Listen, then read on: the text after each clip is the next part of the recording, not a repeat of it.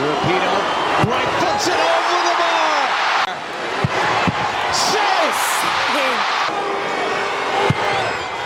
Missed the net. Benison. Goal. O'Hara off the post. Hurtig. Off there. Did it go in? Wow. Sweden wins.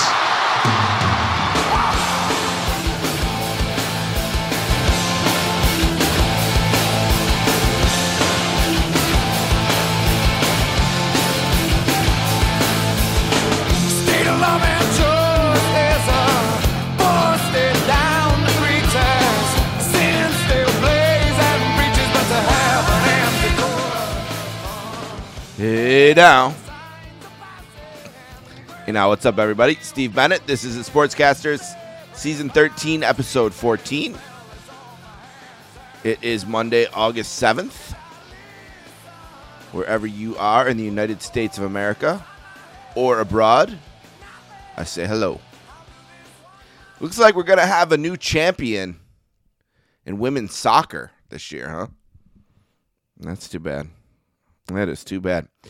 All right. Season 13, Episode 14. Like I said, on the program today, a good friend is going to return. Adam Lazarus will join us. He's going to kind of hype a book that's in pre-order. I'll talk about it more in the book club. And we spend an hour talking about all kinds of sports-related things.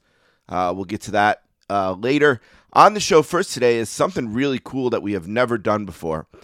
Fred Mangione is on the show today. He was the COO, and I know at one point I might say CEO, so apologies to the actual CEO, but he was the COO of the Brooklyn Nets.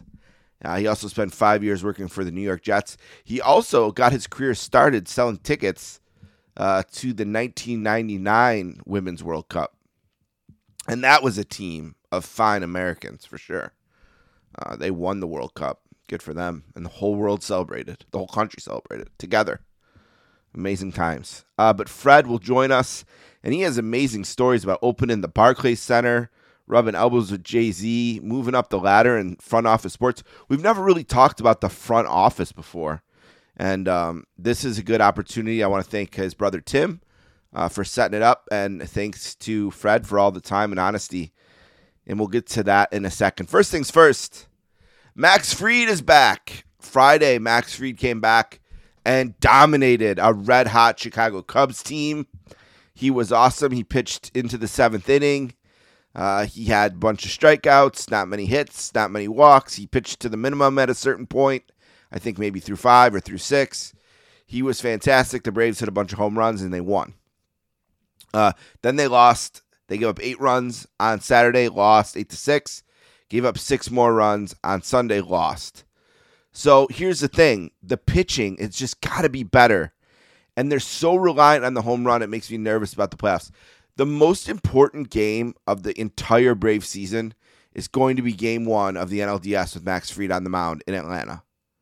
If they don't win that game, they could get picked off and picked off fast, like they did by the Phillies last year. That is going to be such a huge game.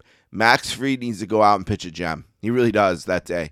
The pressure's going to be on, and they got to prove they can hit home runs in the postseason too, because it's not as easy to hit home runs in October as it is in August.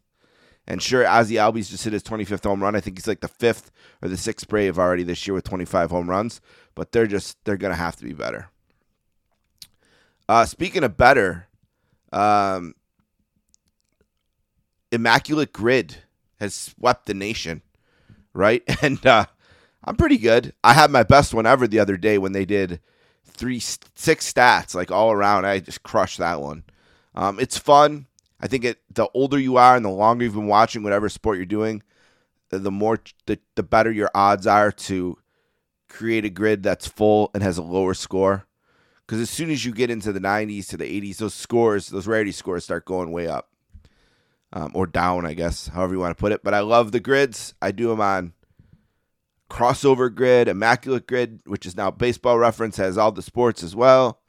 And there's Puck Doku, or however you say that, which is great as well for a hockey one. You get 2 hockey ones a day, 3 hockey ones a day really now. So really fun. Don't know if you guys are playing that, but I really enjoy that. Also, training camps are at full swing. It's been an interesting week at Saints camp. Alvin Kamara, we now know, is going to be suspended for 3 games, and that, I think, is a exhale moment for Saints fans. That looked like 6 for a while. It could have been 5. It could have been 4. I think I always hoped it would be 1 to 3 as opposed to 4 to 6. And even being at the top end of that 1 to 3, I think that's a huge break. And I think that's fair considering this was an assault on video. And usually when you have the video, it's that much worse. So I think the Saints got off really lucky there. And, everything out of camp just is that Kamara's been one of the stars. Kamara and Lattimore, our 2 2017 Rookie of the Year players, supposedly are having their best camps. I get nervous when we start talking too much about this guy's camp or that guy's camp. I don't care what happens in August. Obviously, all that matters is what happens in September, October, and so on. But, hey, it's better than him having a bad camp. Michael Thomas has still practiced every day. Cam Jordan just signed another extension. He's going to be a Saint for life. He's a Hall of Famer. Cam Jordan's going to the Hall of Fame. What a career he's had. And he's going to do it all in New Orleans. What a great first-round pick that was. We can go over some bad ones over the years, but that's one of the all-time great first-round picks. So exciting news there. Just feel like a really positive week at Saints camp. The Bills had like 35,000 people for their scrimmage. The Eagles had 50,000 for their scrimmage. The Hall of Fame game was played. Rondé Barber went into the Hall of Fame, a Saints pest, someone who tortured the Saints for years with his unbelievable play in Tampa Bay. So football is getting closer and closer. And after today's show, we're going to go into football mode. There'll be baseball here or there. We'll get to you, Glassman, I think, although I'm starting to get nervous about that one. But we'll see what comes together on the next episode, which will be Wednesday in a couple days. I know sometimes I say that. It doesn't happen. But unless I die, we'll have a new show Wednesday with Field Yates, talking fantasy football from ESPN, and Aaron Schatz, formerly of Football Outsiders, the famous Football Outsiders Almanac. We'll get the whole story from him on what happened, where he is now, and he sent me a copy of the Almanac. It's still as fantastic as it ever was, and we'll get going with football. And we're going to talk to everyone we can. We're going to preview college. We got to get Stuart Mandel on. I know the Pac-12 is falling apart, so we're going to have to get Stuart on the show to talk about that as well. All right, here's what we're going to do. We'll take a break. We'll come back with Fred Mangione. Then we'll do a book club update. There's a ton going on with that. And then we'll take another break. We'll talk to Adam Lazarus. And then I'll be back with one last thing on the great Buffon, who has retired but has a new job. And we'll talk about that in one last thing. All right, let's take a break. We'll be right back with Fred Mangione.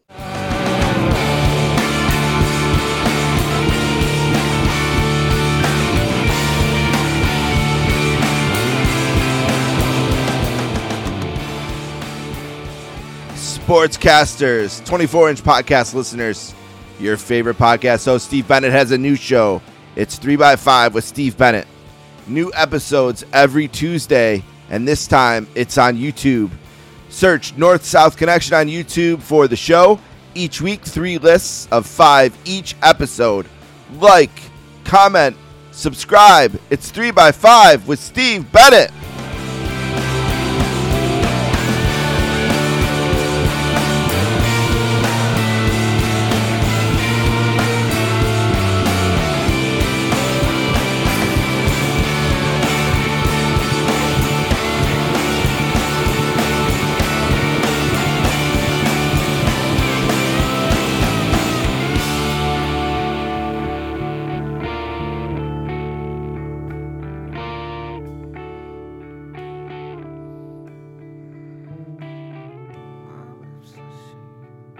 What's up, Fred? How you doing, man?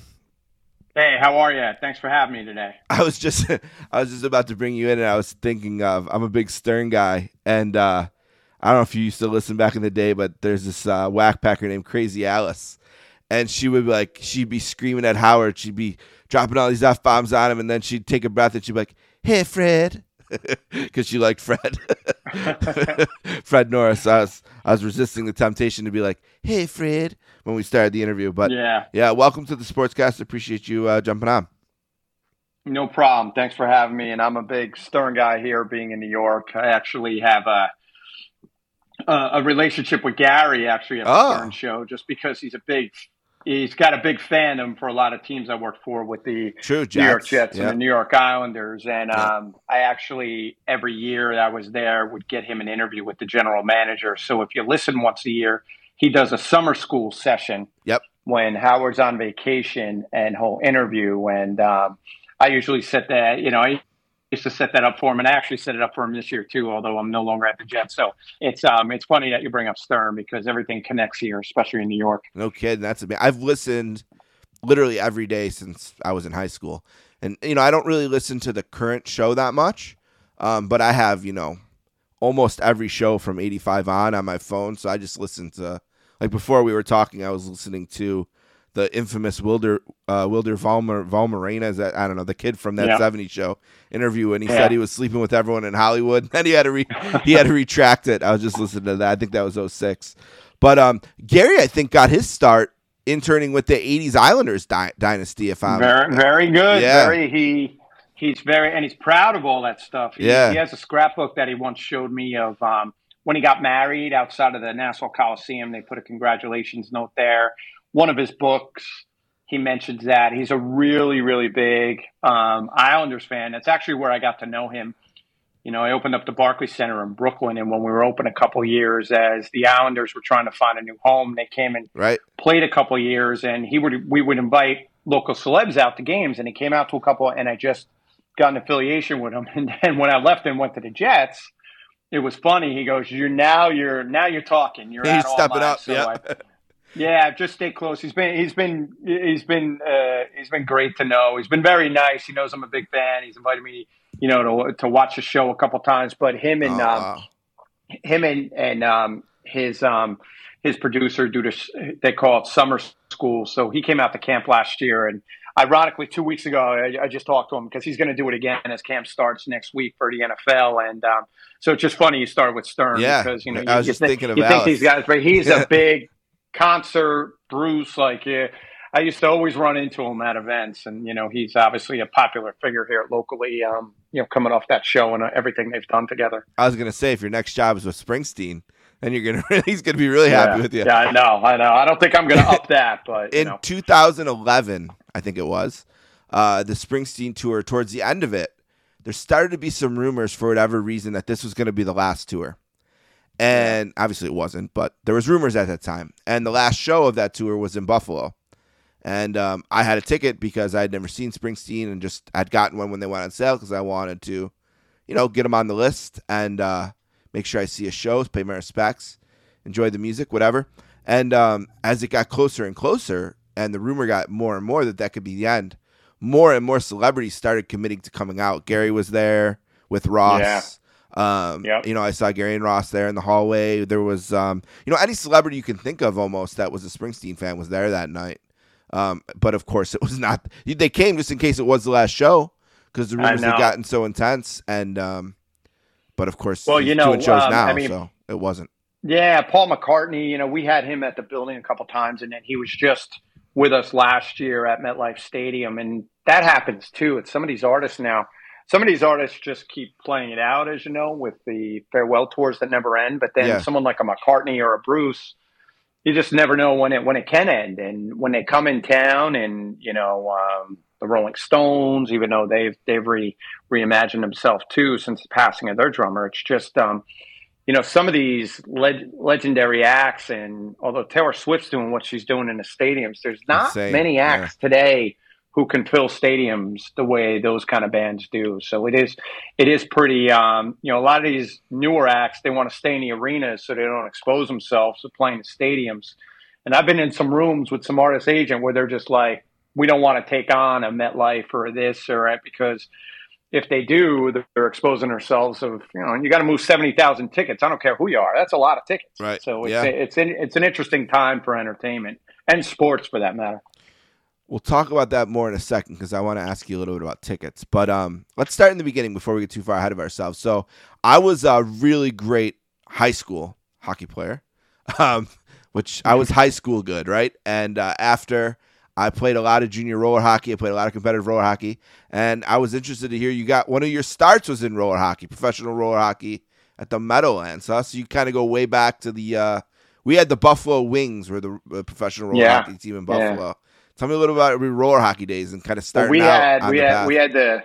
We had the New Jersey Rock and Rollers, and a very creative name. But the funny thing is, the gentleman who owned the team, he owned 2 radio stations here in New Jersey, a station called WDHA and the Rat down in South Jersey. So that's where he had so he was using the radio station as a platform, and he had a name the team contest. So we had these DJs every day going, hey, send it in. And the last thing these DJs wanted to do was talk about roller hockey. But I was a kid out of school, and I was trying to, everyone told me when you, the quickest way to make $100,000 is to get into pharmaceutical sales or be a stockbroker. So I was in a training program at Pfizer at the time to try to be to try to get into the medical field. And before that, I wanted to get into sports management, but it's not what it was today. Today you can get your master's. All these schools have courses, and so I did. I thought I was really creative. I sent the baseball with my resume to George Steinbrenner, sent my basketball to the Knicks, all that, and 3 days after each of them, I was getting my rejection letters, which I still have today piled up in a box. But I had someone who called me and said, there's this hockey team coming to the Meadowlands and they're looking for salespeople. And I'm like, at $5 an hour and 10% commission. And by the way, it's roller hockey. I go, what do you mean roller hockey? And so they're like, they pick up the floor when the Devils are done. And so it was a really great experience for me because you got to cut your teeth, and any kid I talk to looking to break into the industry, I tell them to get into minor league sports because you get to do a lot. And there was an ex-Ranger, Nick Batiu, who was the head coach, and they bought a lot of Jenny Buss, who runs the Lakers right now. It was the first job her father gave her, and she ran the roller hockey team in LA called the LA Blades. And there's a lot of influential people, myself excluded, of course, who kind of got involved in the league, which was interesting. And a couple people then made the NHL, but it was a really good experience. Our owner ended up then buying an arena football team. So he was buying all these minor league conglomerates. But, every once in a while, a couple people who I was affiliated with, there's 3 kids who are in the NHL right now, last name of Hughes. Right. And their father was the best team on the Rock and Rollers. His name was Jimmy Hughes. Wow. And he offspring 3 kids. He's 2 of them are on the Devils, and one of his one son is one of the top 10 players in the league right now. Yeah. But it is funny. And although I've been lucky to do some stuff in my career, I do look back on those early days where, like anything we do in our lives, right, you got to cut your teeth somewhere. And I got in a room with 15 young kids, and they were basically like, we're going to keep 3 at full time. But, and my mom was like, you're going to make $5 an hour and 10% commission, and you're halfway through. But, I was young. She said, if that's what you want to do, you got to do it now. And, she was looking for me to get out of the house. So that held that up a couple more years. But yeah, it was a great breeding ground. And anytime you get with the right people, and there was a gentleman who hired me who still is a mentor today. And I still got friends who I walked in that room that day who I still are friends with. And a lot of them got out of the business because they were smarter and got into financial business and things like that. But yeah, the roller hockey experience was interesting, and it was a great breeding ground for me. That's very cool. And so many people that I've talked to on this show over the years have gotten their start in minor league sports or minor league hockey. Bob Costas, Kenny Albert. I mean, I could go on and on, but guys who started in minor hockey. Your first big kind of thing, I don't know if I want to say break or whatever, but was we're 2 days away from the start of this version of it, right? The Women's World Cup. And you were a big part of selling tickets, if I got that right, for the 1999 World Cup, which is the famous one where Brandi Chastain took her shirt off after she, got the penalty, the game-winning penalty against China. Well, I joke around. If you look all the way to the left when she's doing that, you see a young kid, and it was me. I was in my late 20s. So I was in the minor leagues stuff, and I got a call from a recruiter about the job. It was FIFA, and always respected the game of soccer. Played it as a kid, but at the time, I couldn't even tell you how many players there were on the field. The women's game wasn't what it is today. No, it needed this to happen, right? It needed this to happen. Yeah, there was no WNBA. Yep. There was no, there's a women's league now, obviously, and even the it's funny. I actually got a call, and I did a small interview for a piece for someone who's in college about the '99 Women's World Cup. There's a great documentary called The 99ers on ESPN. Very good. It's kind of like one of those 30 for 30s, and so I got the call. I'm in my late 20s. I get flown out to LA, and look, I'm a project, and you take it on. But I take it on, and Giant Stadium was the opening venue of the games. And ironically, it was funny because In Sync with a young Justin Timberlake, and no one really, it was like their platform to play, had the chance to do the halftime show. So it was like a big deal for that as well. But we played at Giant Stadium. It was on a Saturday. And I remember going out to LA, and the organizing committee and FIFA and the woman running the entire event, she just said, if New York doesn't go, this whole thing could just go up in smoke, and if the U.S. team doesn't go far, we could be in trouble. Sure. So next couple of weeks, FIFA's out, and I'll never forget, I'm touring the stadium, and they're like, we're going to tarp the top, we're going to do this. And, I just said, we're not going to tarp it. We're going to fill this thing. If we're the opening games, and I'm kind of getting looks like, hey, young buck, like, cool your jets. And I'm like, so I got the job, and what I ended up doing is just figuring out in New Jersey at the time, I'm sure it's still there, but the number one youth participating sport is soccer. So I spent the next 3 months building out an office in New York. We had a space on 42nd and Lex. It was me and this other woman who hired me at the time. It was two of us that ended up building out the office to 60 by the time we were done.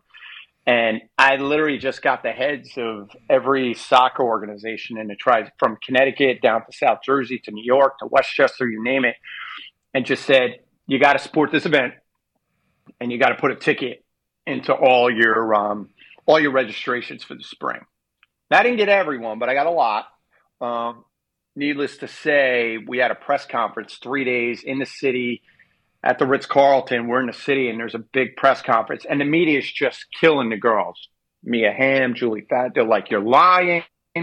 This game isn't going to be sold out. I'm like on the side, and the organizing committee's like, are we going to? I go, we're going to sell it out. That morning, I'm getting calls from the PR. I go, look, there's literally like 50 tickets left. This event will go, not only sell out, it's going to go clean. And it ended up going clean. And that was the Denmark game? Yes. Okay. Besides Giant and Jet games, yep. It was next to a Rolling Stones concert. It was the most highly attended event at Giant Stadium. I wrote down it was the highest sporting event. 78,972 I wrote down for attendance. Yeah, if that's right. Exactly right. Yep. And so it was great. And I remember, like the Clintons were there. I mean, you name it. It was like, and it got really, and it picked up a bunch of steam. And it was the time of year, baseball's in the doldrums of the middle of the season. And I remember the woman of the, hired me from LA. She's like, can you come up and see me? She goes, what are you doing the rest of the summer? And I'm like, I've just been getting these gigs. She's like, well, I want you to go on tour, and I want you, because a lot of these other venues didn't pre-sell the game. And the tournament got so hot that, Soldier Field, Foxborough, they played the semifinals on July 4th at Stanford Stadium. That place holds 85,000 people. 2 weeks before the game, they only had half the place sold. And it picked up so much momentum. It's not where we were today with digital tickets and forwarding them. So I had to help get mobile box offices out there with the typical like A to Z. And Ticketmaster was shutting down. I mean, it was such a... Wow. And I remember joking because when the girls won in LA at the Rose Bowl for the culmination, the next day they got invited to go down Main Street USA at Disneyland. And that was the last time the girls won 4 years ago, they went to the Canyon of Heroes like they were the New York Yankees down Manhattan, which is, so I joked around. I'm like, I got invited to the, Disneyland and these girls, but it just shows you how far it's progressed. And it's just amazing. The the coverage it's getting and what it means. And, they've tried this women's league a couple times, but I really feel like this thing's going to take off after this go round. And, I've done some pretty cool things in my career where I've been lucky, but I always tell people open up Barclays Center for me in Brooklyn will probably be always my cornerstone, but that experience of working for FIFA and the World Cup will probably be the best job I've ever had. Well, it's super. I mean, a great feather on your cap too, because you look at the attendance in the 3 group games they had. I mean, you crushed Soldier Field. I think Soldier Field, I know, was one. I think New England was the other. And I think they were around 50,000. The other issue you run into with the tournament, as I always joke around, you're only as good as your product, right? And you always want to pre-sell. You didn't get any bad weather. You didn't. But if the girls would have tripped, I think it might have been either Soldier Field or Foxborough. They were down late in the game. And you kind of had that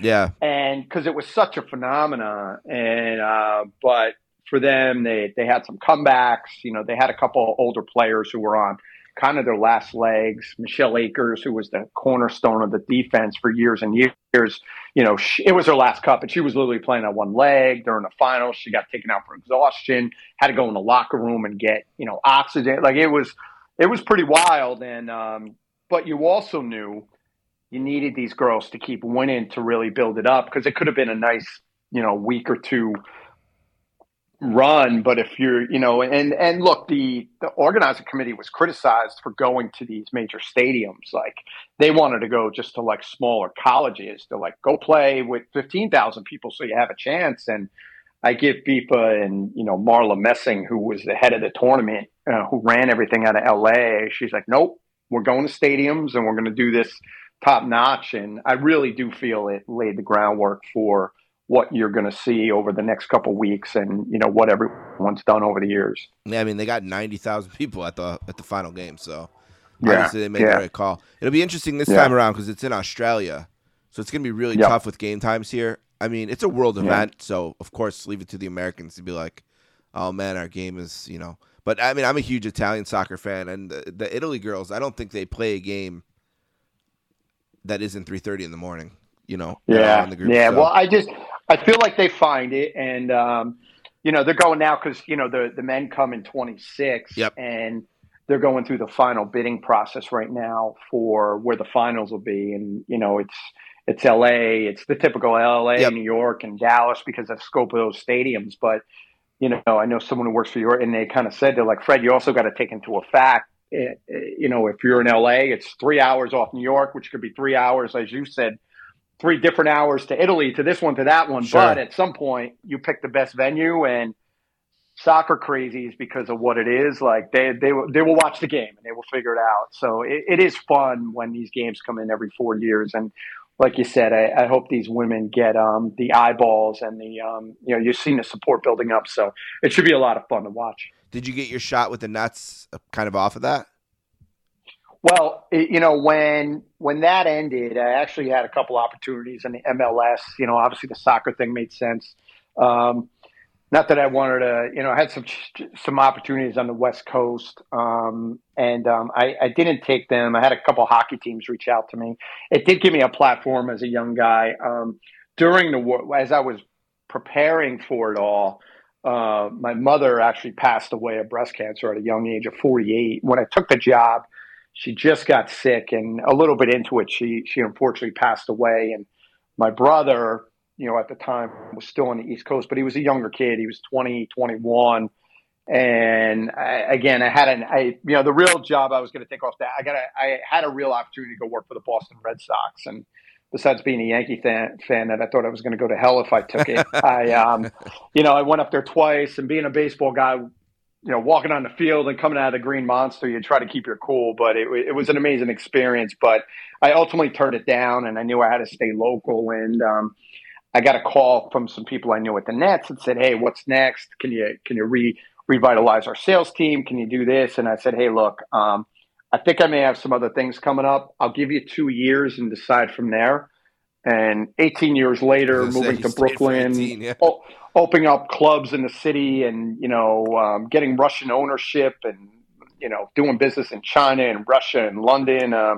the NBA really gave me a chance to see the world. So it was pretty amazing, and it's one of those things you never know where the world's going to take you. So it was a great run for me, and I enjoyed my time at the Nets. I joke around. I was there 5 months, maybe a little more, and they traded for Jason Kidd, and I blinked, and I was sitting in the finals, and we had finals, this yeah. ridiculous run, and I'm sitting in LA at Staples watching Shaq and Kobe sweep us in 4, but I'm like, this is the greatest job ever. And, but you also got to take it in because we hit the finals next year and then you never sniffed it again in another 15 years I was there. So when you do hit that precipice, you really, really got to take advantage and enjoy it because if you're in the industry, you work really hard and there's only one winner at the end of each season. So if you are lucky to do it, you got to enjoy the ride that you take.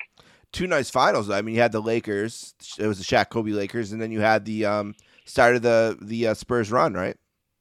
Yeah, I mean, the Lakers. We were really, we traded for Jason, and it was a phenomenal run. But we just had some series where every series it was a fight, and the Lakers, they went tooth and nail with the Sacramento Kings at that point. They were really good, and but those guys they were in the middle of their dynasty run. Yep. We were overpowered. And I remember a coach telling me our center was standing behind Shaq. And during the game, and we were at the other, our benches on the other side. And he told me after the second game, he goes, Fred, I looked at Byron. He was our head coach. He goes, we're in trouble. He goes, no, we're playing good. He goes, I can't even see Aaron Williams because Shaq's so big. You can't even see it. Like you couldn't see our center. And Aaron Williams was the biggest guy in the team. So, but the next year, our GM Rod Thorne, who was just an amazing basketball mind. He's literally the guy who drafted Michael Jordan. When we got him, he traded Stephon Marbury. And he just knew the pieces.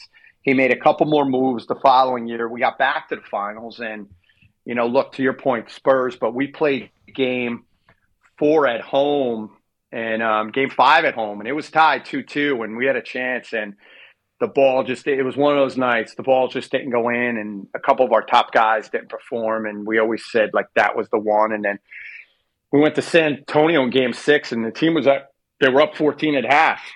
And it's like maybe, you get through game 7, you never know. And then game Tim 7, Duncan and David Robinson and Ginobili and Parker, they just turned it on.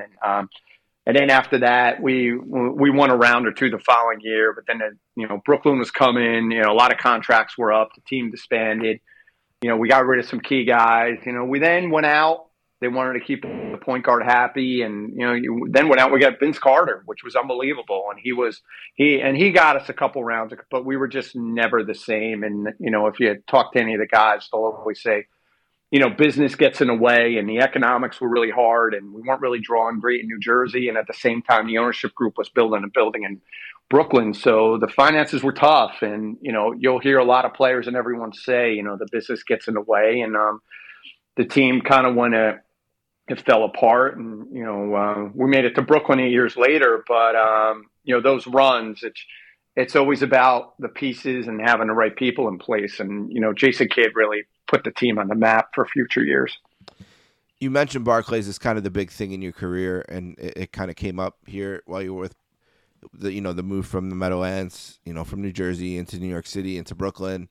I remember someone from my family who lived in Brooklyn at the time, Italian family, were like, we walked down the street one day, it looked like a spaceship landed in the middle of Brooklyn. He was talking about Barclays.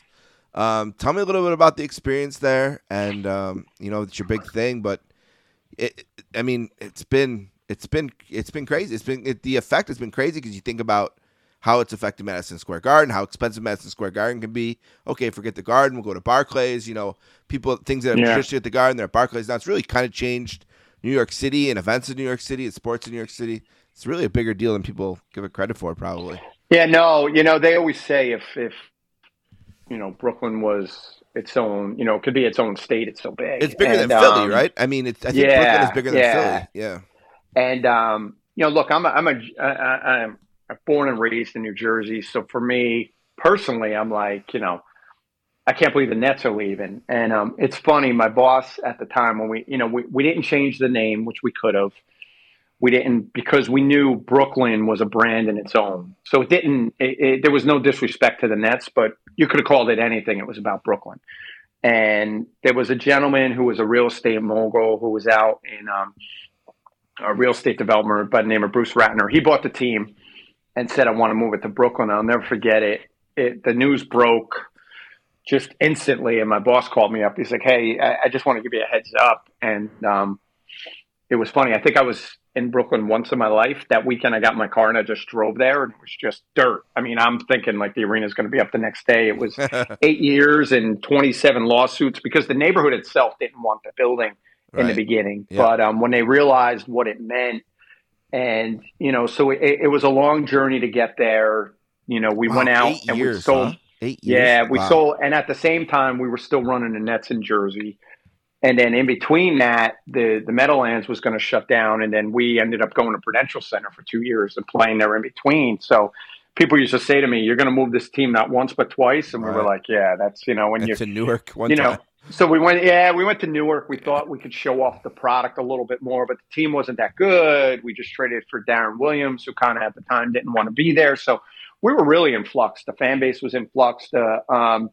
So I kind of said to myself, look, when you get in this industry, you're hoping to, win a ring, open a building, and provide for your family. And, as I always joke around, the Nets gave me 2 out of 3. And the only ring I wear is my wedding one. And depending on the day, my wife will say if I should keep it on or off. So, I didn't get any other rings, but it's a bad joke. I always tell kids who are trying to get in the agency, in the industry. But so we went and we went through a transition of, and part of the ownership group, I'm sure, Jay-Z got involved. And although people thought there was always an office that said Sean Carter in our facilities, he really did get involved. And he, we had meetings with him with the logo. And, originally we were going to kind of feed off like how the Nets began in Long Island, because Long Island and Brooklyn are actually, if you look at the map, they actually touch each other. So there was this historical of going from Long Island. Then it went to Rutgers for a little bit. Then it went to East Rutherford for all these years. Then it went back to Brooklyn. So we were going to do the roots of the ABA, and we ran everything past Jay. There's no better brand steward. And you sit in a room with a man like that, and the stuff that he says is just down to, we were showing him the utensils from clubs, and he would tell us, I don't care if you're just serving hot dogs and whatever, like, people take, if it's heavy, people take that as classy. People take it as, feeling that it's authentic and, down to so he called us one day, and he called me and a bunch of people into his office, my boss, and he goes, I got a brand new idea. And his brand guys just flip everything over and they put everything into black and white. And the whole dynamic changed. And the issue was, if you looked at, merchandising numbers from around the league. At that point, the Spurs, maybe one other, but every team wanted to use black because black is always the number one selling jersey as a third jersey. Right. And the league a couple years before said that they didn't want any more teams using black jerseys because everyone was going to do it and they had to stop it. So we got denied.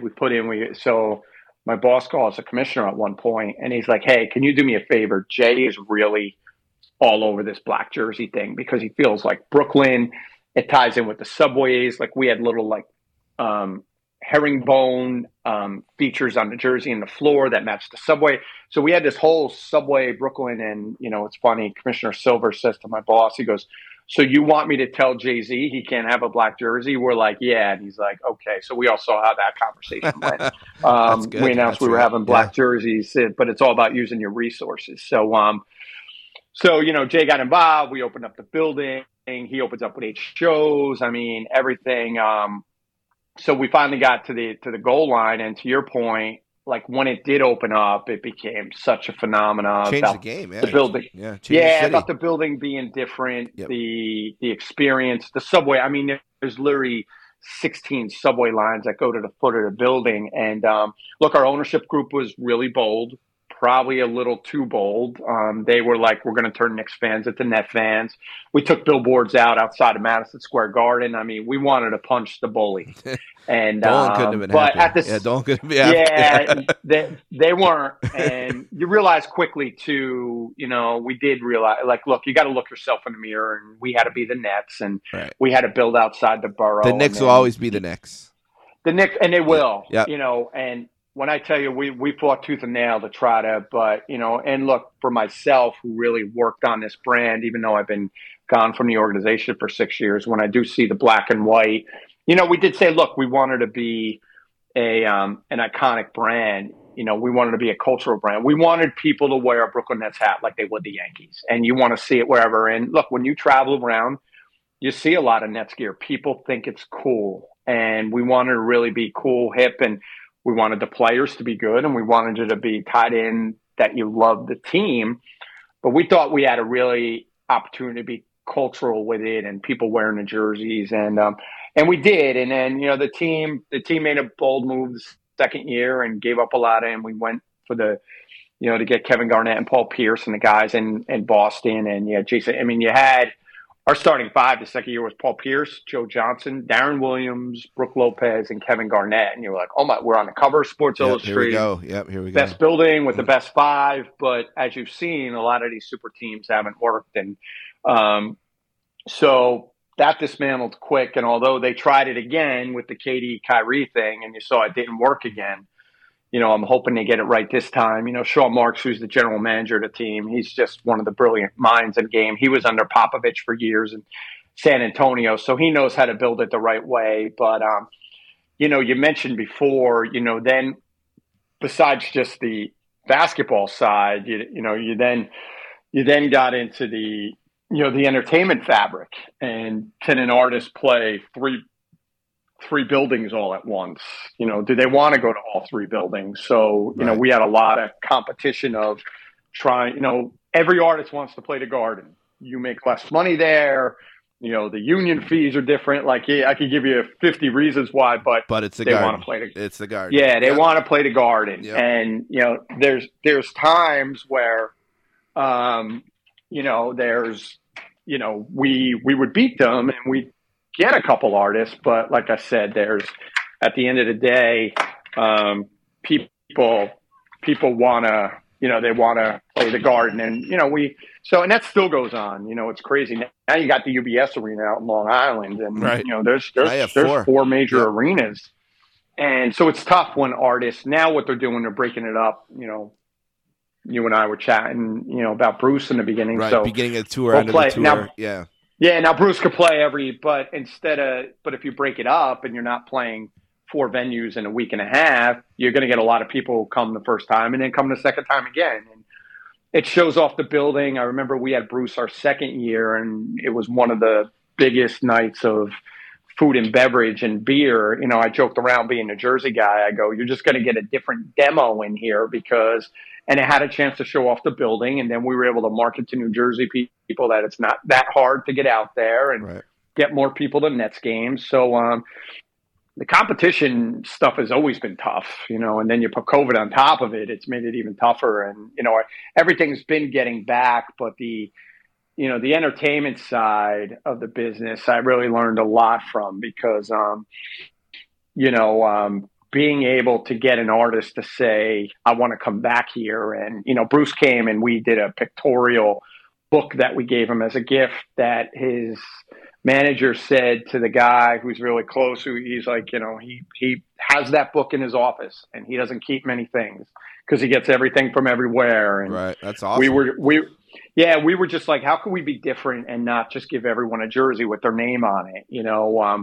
Barbara Streisand she was the second act in the building because she grew up in Brooklyn and she hadn't played out in 12 years. Wow. And we said, you have to play the venue. So she played it. When our team spoke with her and booked it, she had like a model she had some like dog house that she had for her dog, where it's literally a miniature house that her dog lived in, and we replicated it and had it in her dressing room when she got there. And she That's was sick. just like, Yeah, that's sick. so we were just Nice. trying to do Yeah. everything different when you're the new game in town. And you and I were talking about wrestling a little bit. We had SummerSlam come in, and instead of doing all that, Stephanie and Triple H just had kids, and when they got to their hotel room, we had Nets jerseys for all the kids waiting, and we knew Vince McMahon was a big AC/DC fan, and we got a guitar signed by the band for him. And that man could get anything, right. and like he was like floored by it. So it's all the little touches. And to get the McMahons out of the Garden, that's a big deal. I mean, Vince's grandfather ran the Garden. It's funny you say that. Yeah. It's recently been blown up, but we did. I always talk about people. One of probably my biggest wins at Brooklyn. The Meadowlands was just about to shut down. We were open for a year, and their last event was going to be SummerSlam at the old Brendan Byrne. And the governor, because the building was he decided to shut it down early, and it just hit me. I called a couple people at the building. And I go, "Where's SummerSlam going?" They're like, "I think it's going to go out to bid. They may bring it to Staples." So fast forward a little bit, we all start calling, and the guy who books it says, "We're going to do an RFP. We're going to let Prudential, Staples, and you guys come to Connecticut and do a pitch." Oh, nice. And we end up going up there, and we walked out of and I knew the other guys at the building. They just got a call. McMahon's like, "Don't even have those other people come up. We'll go to Brooklyn." So that's when they started the NXT. It's a whole weekend. It is really amazing, right. But we did all that for Vince and Stephanie, and the main guy who did it grabbed me.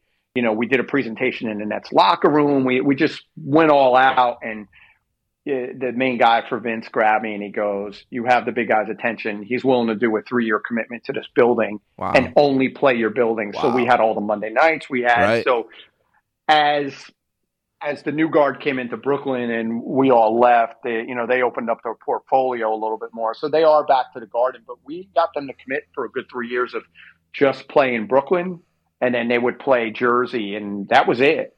So we kind of owned WWE for a short period of time. All right, 2 very important Brooklyn questions. Then we'll do a little Jets, and I'll let you go. I don't want to keep you too long. First very important Brooklyn question. Do you have Jay-Z in your phone? I don't. I have his assistant, but I don't have. I have his email. So who's the biggest guy in your phone then, you think? Because that's a game, right? Because for me, I always say Joe Buck. That's my answer for that, because I'm blessed to have Joe Buck. But like, I would say if you would have Jay, that you win every game pretty much. Who would you have? I'm not there. And it may depend probably for me, and it's just because I think the world, probably Jason Kidd. Okay, that's a good one. I still text with him a lot. Yeah. I got a lot of former players in there. Unfortunately, I'm going to tell you I also have Zach Wilson, but he went down there poor Zach, pretty quick, but a great Zach, guy. Yeah. A lot of coaches, things of that. But never had Jay. How does it say? I have his email. I always joke around the night before we launched the logo.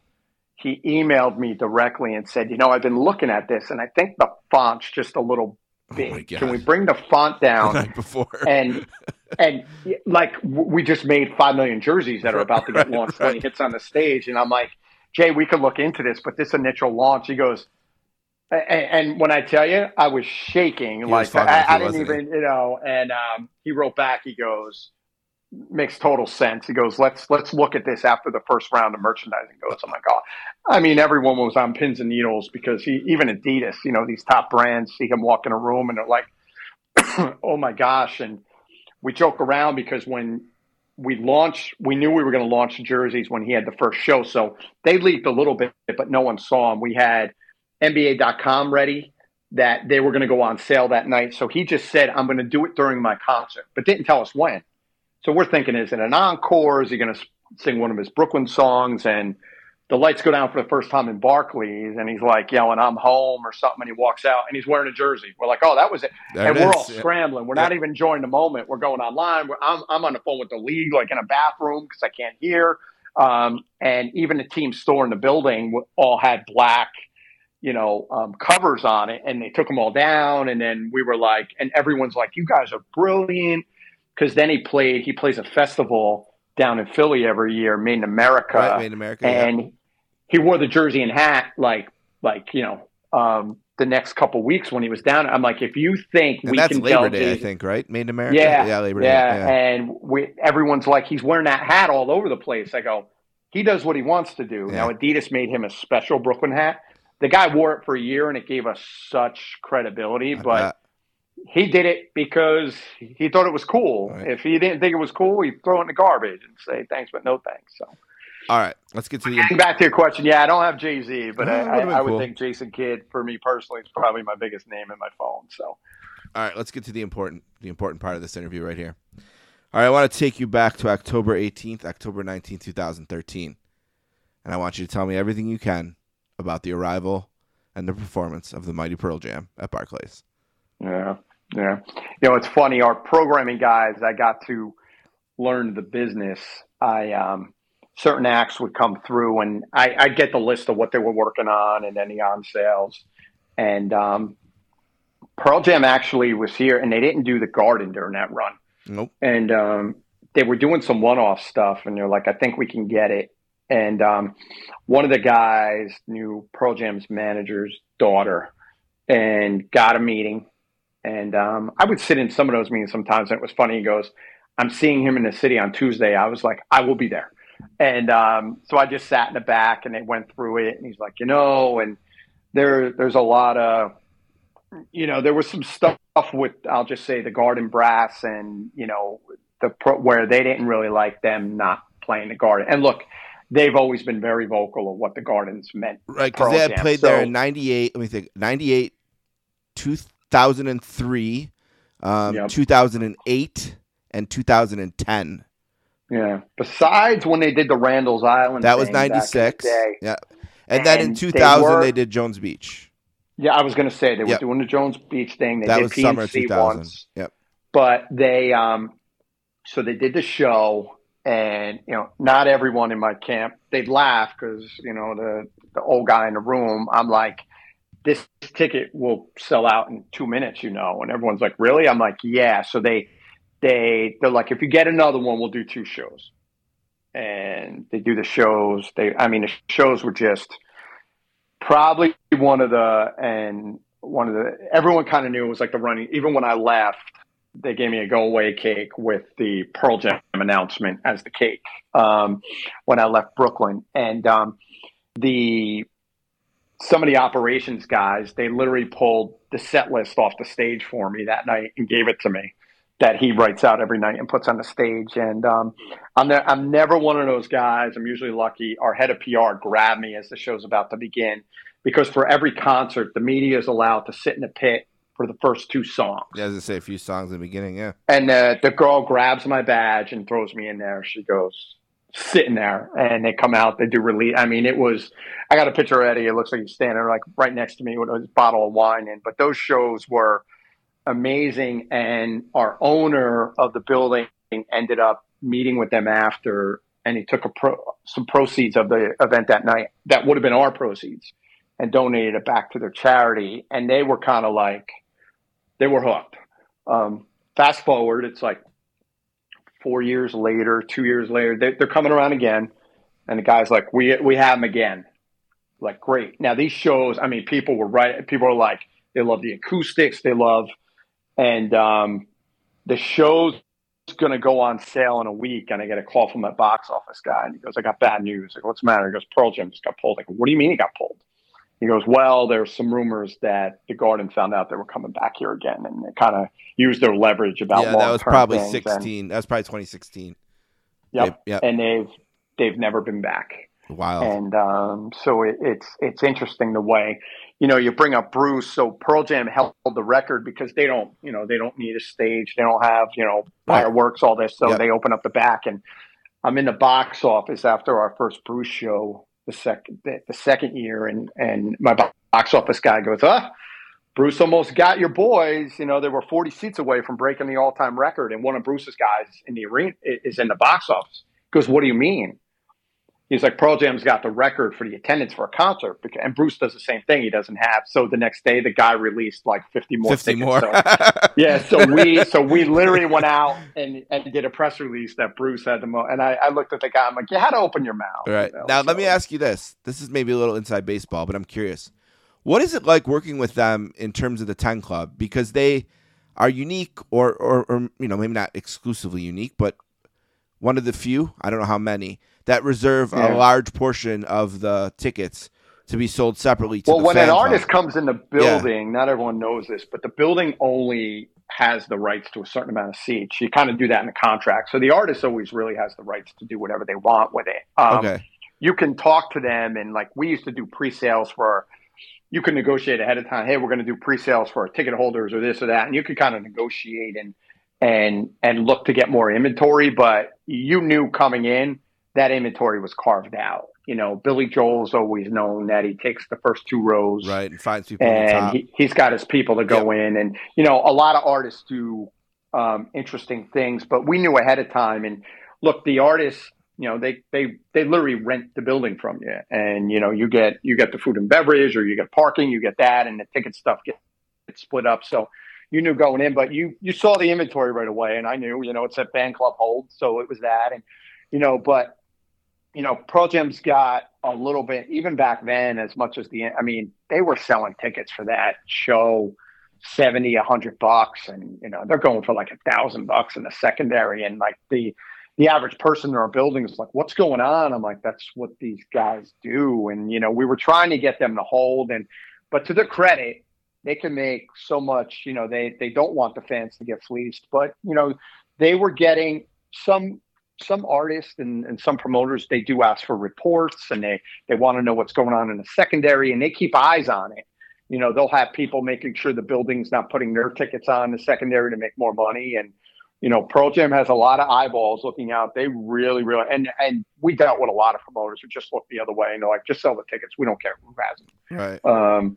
But it was a hot ticket, and it was funny. And our owner didn't know anything about Pearl Jam coming in, and it would become a running joke because every time our promoters would present them with, you know, the pipeline of who's touring, you know, it was always, you know, what about Pearl Jam? What about Pearl Jam? And again, they had such a, you know, that year the Rolling Stones played the building. They wanted to do it. They did a live broadcast on MTV, which was still a thing at the time. We did a New Year's show with Coldplay and Jay-Z. We curated a show that no one ever did. I mean, so you get a chance to be very creative when you open up a building. And, you know, we had the MTV Music Awards, you know, so it's pretty wild. You know, the gentleman who do a lot of our booking is now running the Prudential Center, and he does an amazing job out there too. So. Well, it's interesting, too, about that 2013 tour. That was the first year that they opened the front back up to GA since the tragedy in Denmark in 2000. Yeah. So that was, I'm sure, nervous times for them. They were, you know, to do GA like that. So I wonder what they were like. But let's talk about, this is the last thing we'll do, a minute on the Jets, and I'll let you go, I promise. Let's talk about tickets real quick, because obviously Pearl Jam in the 90s saw this coming, right? And they did their best to try to rally support to prevent what we're seeing with Ticketmaster now, and nobody, not even Neil Young, wanted to back them. A lot of people mocked them. You know, the thing at Congress was a joke. I mean, the congressmen were more interested in getting autographs for their grandchildren than talking to Pearl Jam about the problems with Ticketmaster. And now you fast forward to now, and I just seen the updated Pollstar numbers. And Pearl Jam, I think, is 76th, and they could be way higher, but they charge way less than everyone historically, and they don't play enough shows. But, you know, per ticket sold, they're, I think, like 30 spots higher than they are revenue because they don't charge as much.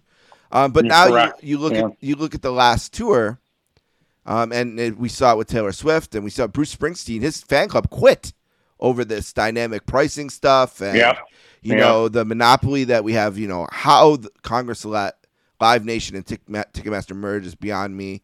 But what do you think about the landscape with tickets and bots that buy them, and you know this? It's got the pricing with the airplane pricing and all that. What do you? Yeah, see? no, I've been brutally honest with people. You know, I don't know how an average fan gets a ticket anymore. No. To your point, like they can get them, And look, I see some of the, especially the Taylor Swift stuff, locally, she played 2 shows here in New York.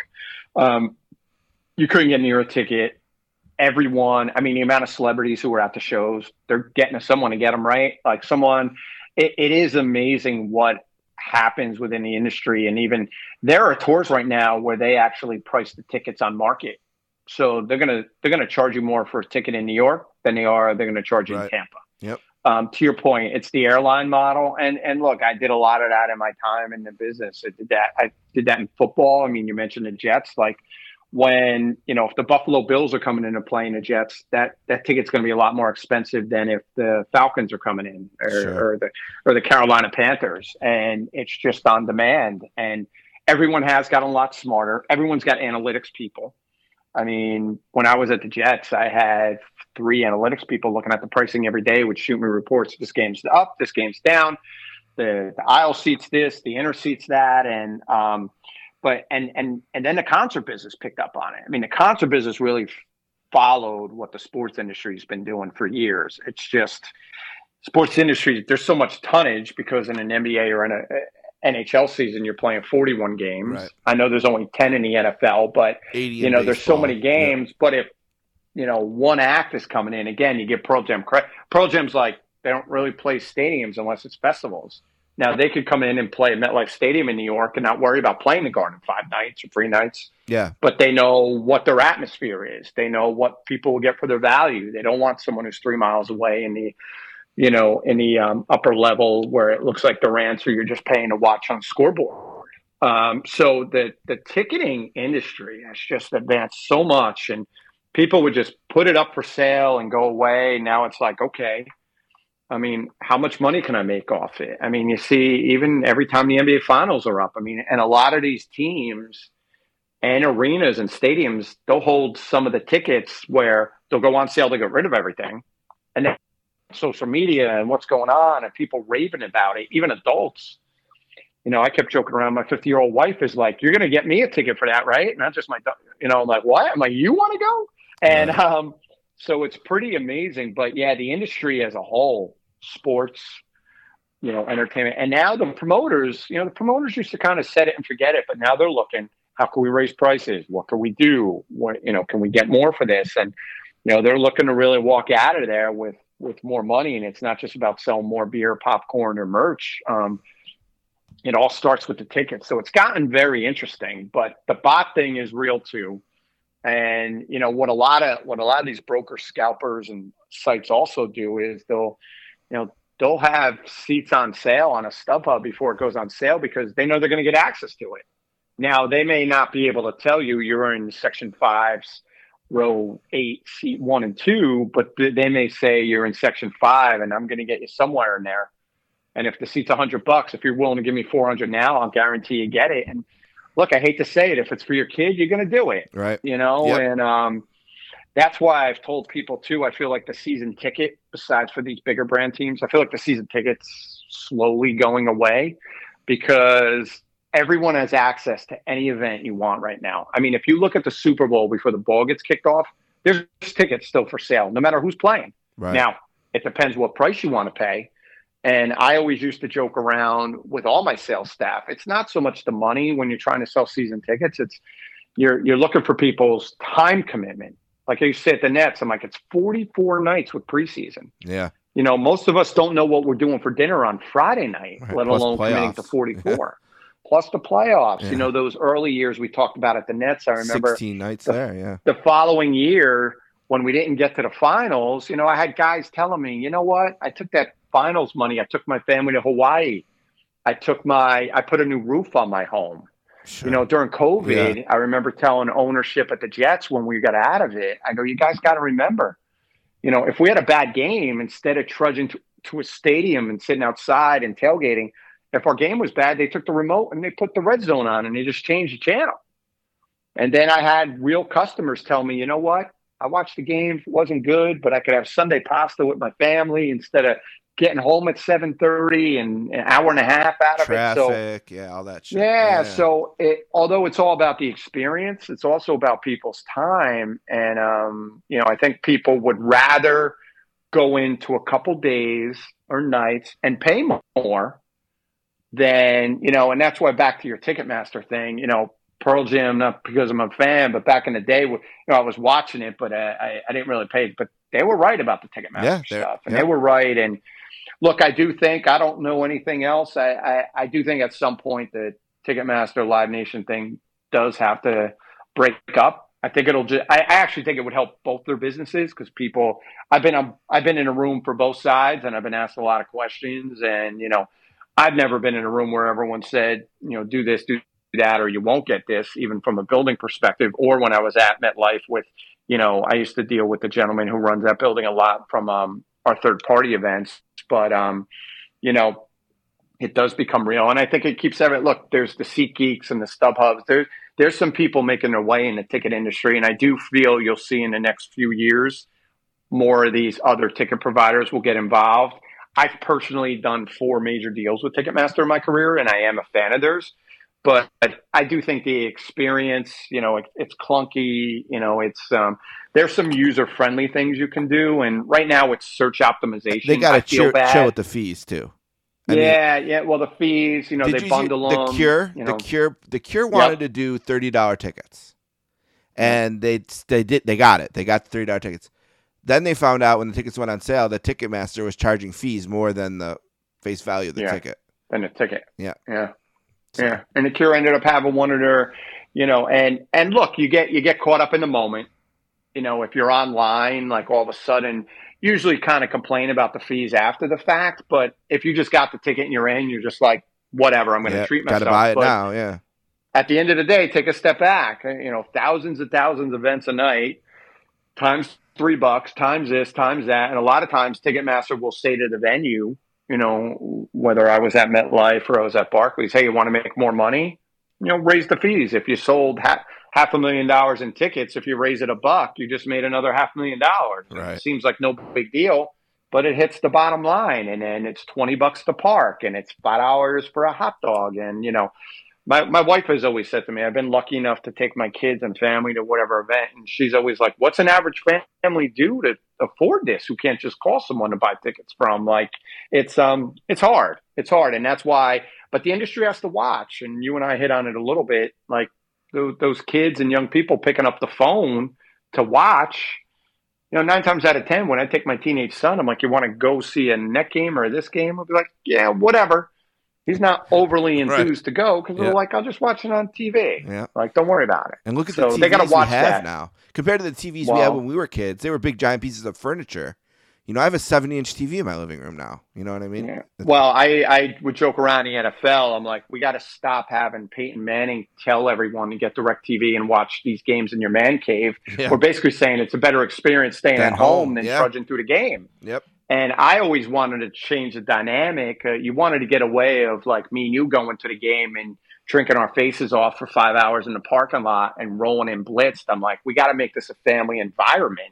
We got to make it about traditions and family because before I worked at the Jets, I took my kid but I would take him to a preseason game because it was mellow. Right. I would always be like, I can't take him to a Jet Dolphin game. Forget about if there's fights or this. What he's going to hear about people's language is more than he's going to hear in a lifetime. Yeah. No. So, there's some of that too. It's tough here too with the Bills Mafia and people going through tables. It is here. The tradition is spending 5 hours in the park and getting blitzed. You know what I mean? That's what they do here. Yeah. The Sportscaster here with Fred Mangione. He was the CEO for Brooklyn Nets and spent 5 years with the Jets. 2 quick Jets questions. I know we've gone too long, so I'll let you go quickly. But I got to ask you about Hard Knocks and what your thoughts are because you've been with the organization. You spent 5 years there, and Hard Knocks is apparently very important to the NFL because if it wasn't, it wouldn't happen this year because nobody wanted to do it. And the Jets have been forced, and they're not happy about it. I heard also from Adam Schefter today that the show's on, but it's going to be much different, that the access they've had in the past isn't going to be the same. The Jets feel it's inhumane to broadcast people being cut. They don't have a problem cutting people, but, it's inhumane apparently to tape it. But do you have any thoughts about that, working for the Jets for so long and maybe why this has happened? Do you any insider opinion or thoughts on it? Yeah, I was at the Jets for 6 years. I left last year. I left last July. And even then, we were up and we were having some meetings about Hard Knocks coming in. No coach wants it, no matter what they say. So Right. we'll start there. No coach wants it. Except maybe They were Rex going after, Ryan. Rex Ryan may have. yeah, yeah. He may have. And look, he Yeah. was, he was a marketer. I Right. always say I would have loved to have been with the club when he was there Sure. because he worried about selling tickets and sponsorships but Coach Sala is a great guy and he's very, we keep everything in house. Like we would know things that were going on way before it even hit the mark. And sometimes I felt like it was a little bit of a test, almost like, let's see who's in this foxhole with us. But last year, Right. there was some pressure to do it. And because, Joe Douglas, the GM of the team, is just an amazing man. He just sees what's ahead before you. And the draft we had last year just knew, and I think the league knew, and guys like Sauce Gardner and some of And these, Brees Hall, like yeah. Yep. Garrett Wilson, and even though they're out there saying they don't want it, I bet you those guys want it because they're brand guys. Right. Sauce Gardner's playing Twitch with kids, and he's like, so they will maximize this. The other thing too, the Jets do their own version. We had our own version called One Jets Drive, which we still have. If you watch it, it's off the charts. The production is incredible. Now, it's just about the journey getting to the season, never put the players or the cuts. And, it's funny. I heard a local radio broadcaster say, Tiki Barber, who was a Giant, Yeah. said WFAN. when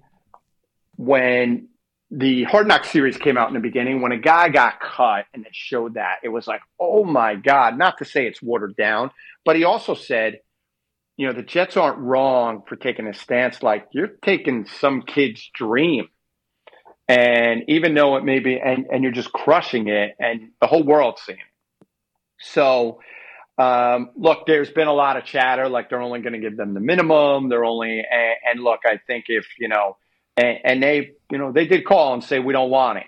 And Right. I know But there they were didn't calls have there the- at the hot, There was. but Yeah. you know what? The league does make the final call. Yep. And, They were one of the teams. whether, Yep. They were eligible. yeah, so whether Yep. Aaron or those guys, look, I'm not there anymore, so I'm not sure. But, look, there is a distraction. There's enough going on. And, one, you're in New York. One, you just got you got a Hall of Fame quarterback who's Yep. getting deemed to save the world for you.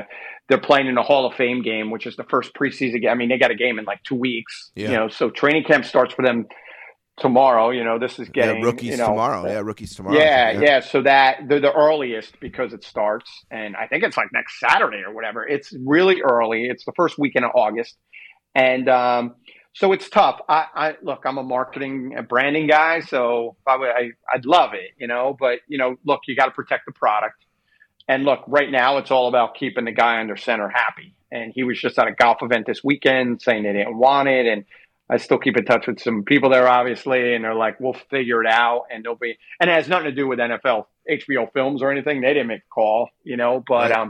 There's a lot of other storylines. I think the Saints were still up. There's a big Yep. thing with Derek Carr going there. Obviously, everything that's going on with Washington. I think you'll see them be the next guys up once their ownership situation gets put away. But, it's hard. And I also feel like so many of these teams are also doing their own things. If you look what the Jets do on their website right now, you'd be like, this Their is own Hard social Knocks. media teams and all that. Yep. Yeah, and the problem is, look, you go in and you sit with football operations before every year. You're like, here's the events we want. Here's the access we want. Here's what, and if you do it the right way, you usually get more. And if you don't force it, look, I've worked for teams where they just give you the Heisman. They're like, we're only doing the minimum. We know you guys need to sell. And I've also worked for some bad Nets teams where the GM would call me and be like, Freddie, we know we're killing you right now. Is there anything else I can do with events? Or, I'd be like, can you give me non-dress guys and let me walk them into a couple sponsor suites? Can we, just to create some more value for the people who are spending the money and give them some extra access. But I'm sure at the end of the day, the Jets will do right by HBO and vice versa. But, the cut thing I know has been, that's been talked about in the league the last couple of years to begin with. So I think that's going to be a thing where going forward, probably both sides eliminated anyway. But I still like the show. I think I know they love the did show. an in-season. Yeah. They did an in-season one last year. It gets you hyped up for the season, especially. And look, I've always been a Jet fan. So when Rex and those guys did it and, they had a bunch of storylines that year because Revis wasn't re-signed, and they re-signed him during the show when he walks onto the field, and everyone thought it was set up, which it wasn't. And Pretzel M&Ms is a big yeah, deal. yeah, and and Let's Rex get a loves the snack. camera. To your Let's get a point. snack. So, yeah. Listen, I think the show is a great show, and I think they'll figure it out. And also, I think they're making too big of a deal about the cut thing. Like, does anyone really care that much about seeing the guy cut? I mean, you'll get the story because they like to hone in on those guys who are in the fringe, right? And they find that guy. Is he going to make it? Is he not going to make it? I mean, so you'll interview him on the way walking out instead of inside the room. I think the other thing too is, and look, they all get. And in the room, they just say the generic thing like, "We really like what you did. We'll keep your number. or whatever. It's nothing groundbreaking." Well, and they all get asked too if they want to do it. So I don't know if you're a player, you may be like, "Well, that sucks that but maybe maybe my attitude or something. Someone else is gonna see it." And every team in the world is not the world. Every team in the league is combing the wires to see who gets cut. I mean, if you look around the league right now, you got these big time running backs of Zeke and Dalvin Cook and some of these running backs because Fournette. Yeah, and they're going to sit there, and what's going to happen? They're going to wait and see if someone else gets cut. They're going to wait if, God forbid, someone gets hurt, and they're going to call up and say, Dalvin, we need you. This one, we need you. And, the running back position in general, the dynamics have changed. Yeah. I mean, everything used to, revolve around the quarterback and the running back, but now I feel like it's the quarterback, receivers, and your line. And your defensive end, your edge rushers. Yeah, all these running backs are indispensable. You look at a couple of years with these teams that won a Super Bowl, they haven't been brand name running backs to do it. It's all the other positions. So, yeah, when someone trades up high in the first round, they're either picking a quarterback or an edge rusher. It seems like those have been the premium positions now. Listen, Fred, I don't want to keep you any more than that. We'll do it again. We'll talk more Jets in the future. Absolutely. I just got to know more about what makes the NFL different. So we'll do that next time. I'm sure you'll come back with me sometime, and we can talk more. Do you have any questions for me? No, it's great. Appreciate you having me. And, yes. Look forward to catching up soon. Sorry we went as long as we did, but really appreciate going back in time with you talking about professional roller hockey. What a league, right? And all that. I appreciate you asking. There's not too many people. Usually when I bring that up, they're like, you were in what? Minor league hockey? I'm like, no, roller. They're like, roller hockey? So maybe they know the thing with the ramp that was on ESPN, but that's a whole different thing. That was on the beach, right? You remember that? They had the beach roller hockey. They had the ramp in the back of it. Yeah. That's where it started. Yeah. And, look, roller blading was such a big deal in LA over the years. That's where, unfortunately, it just didn't, if you're a hockey guy, it's a good training thing still to this day. But I think it may be on, it's either on YouTube or Netflix. There's actually a special about the roller hockey international. And there's a documentary about the league the first year that an old colleague sent to me once. And I watched one day. I'm like, there's probably only 40 of us watching this, but it was pretty. It was a throwback to my early years in the career. So, you never forget. As I tell everyone, don't forget where you came from. Right. And we'll end on this. I still think the most significant moment in the history of rollerblading was when Robin Quivers broke her wrist. Rollerblading. Well, we're going to start and end with Howard. With Howard, so, we'll go from there. Two New York guys, right? Well, you're a New Jersey guy. I don't want to, two New York area guys. I don't even live in the city. I live in Buffalo, but you know what I mean. I'm a New Yorker. I gotcha. All right, brother. I didn't want to call a New Jersey guy a New Yorker. You wouldn't answer my call next time. All right, man. Thank you so much. We'll talk to you soon. I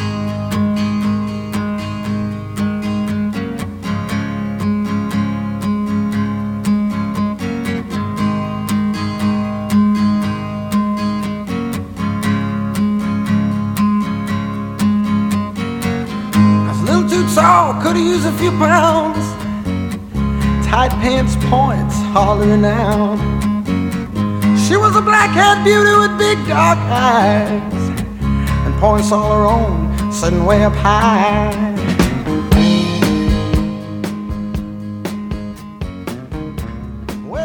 I want to thank Fred Mangione. What a debut! Coming in hot with one of the great sportscasters' debut of all time.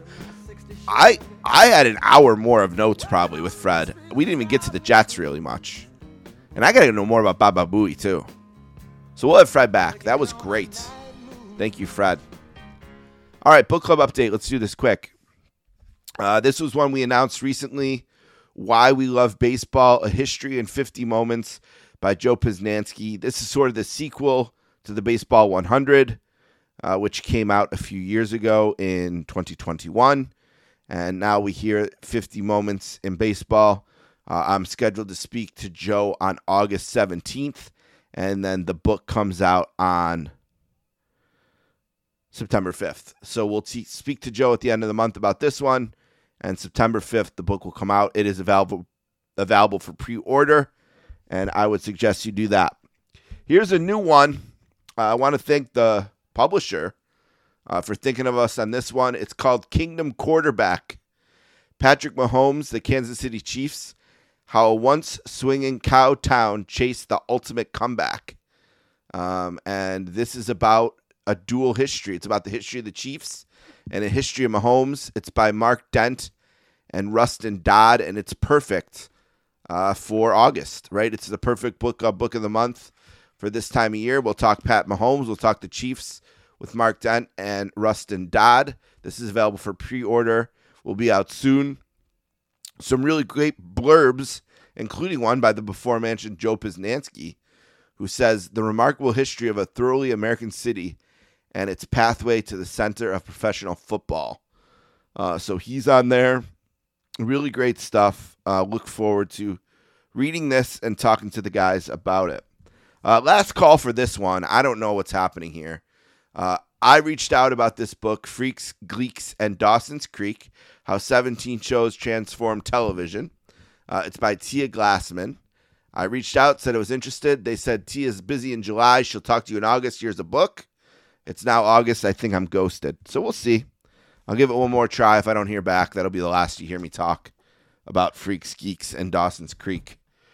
All right, and the last one sets up the next interview, The Wingmen, the unlikely, unusual, unbreakable friendship between John Glenn and Ted Williams by Adam Lazarus. Let's find more about it now. We'll take a break. We'll be right back with our friend, Adam Lazarus. Oh, mama, I'm in fear for my life from the long arm of the law. Lawman is putting an end to my running, and I'm so far from my home. Oh, mama, I can hear you a-crying. You're so scared and all alone. Hangman is coming down from the gallows, and I don't have very long.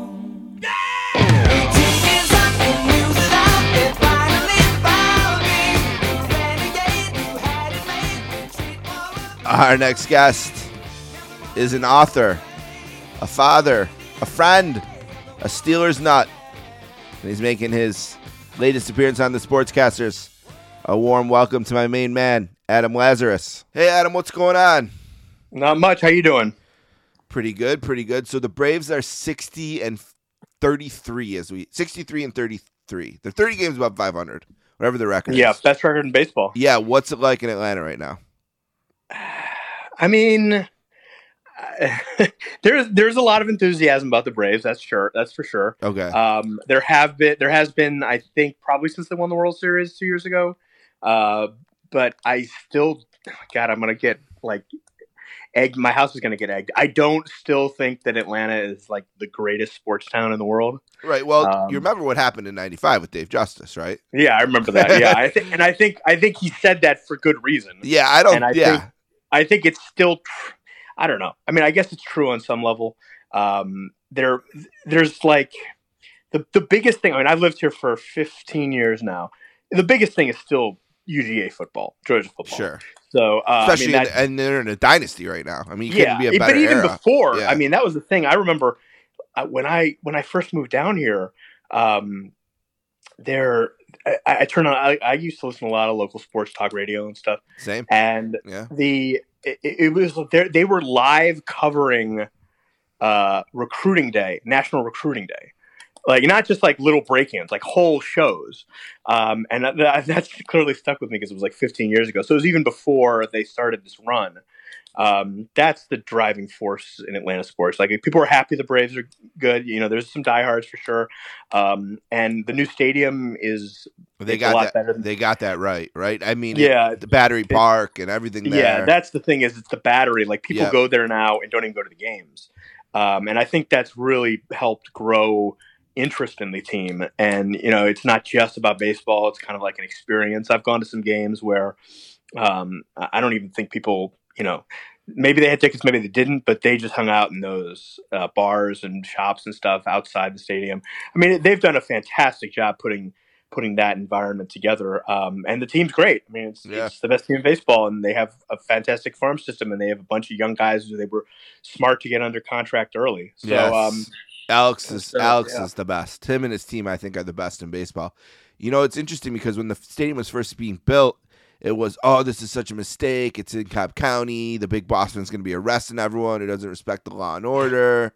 It's going to be so much hard times. And then also there was like, you can't park. You got to walk over the highway. But it seems like it was just growing pains. It and is as the still area not developed, easy. Yeah, it is not easy to park there. I'll say that. Okay. I mean, if you have a parking pass, it's still a bit tricky.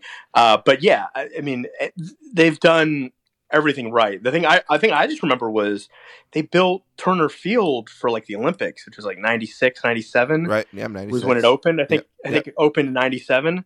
Right, for baseball. It's weird. Yeah, to build a new stadium 20 years later. That to me is crazy, but they had their reasons, and it's clearly paid off, and it's a tremendously well-run franchise, and they're set for the next 10 years or so.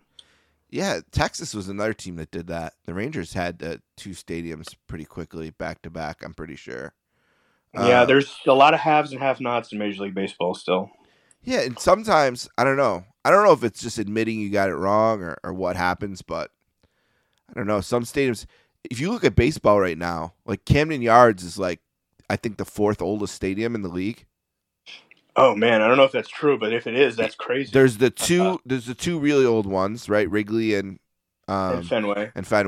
And then it's like Dodger Stadium, Kauffman Stadium. Yeah, you might be right. And then there's maybe one more. I mean, there's very few, because Camden Yards is the oldest of the new stadiums, right? So Camden Yards is probably like 30 years old. I think it was 92. I was going to say maybe? 92. I think it opened, and that now is, I mean, definitely in the bottom 10, if not the bottom 5 oldest. That is crazy. Yeah, I remember when Camden Yards opened, it was like the first of those new ballparks, and everybody was raving about it, and because everything before that had been like Veterans Stadium and Three Rivers and Riverfront, like those cookie cutter, half baseball, half football AstroTurf stadiums.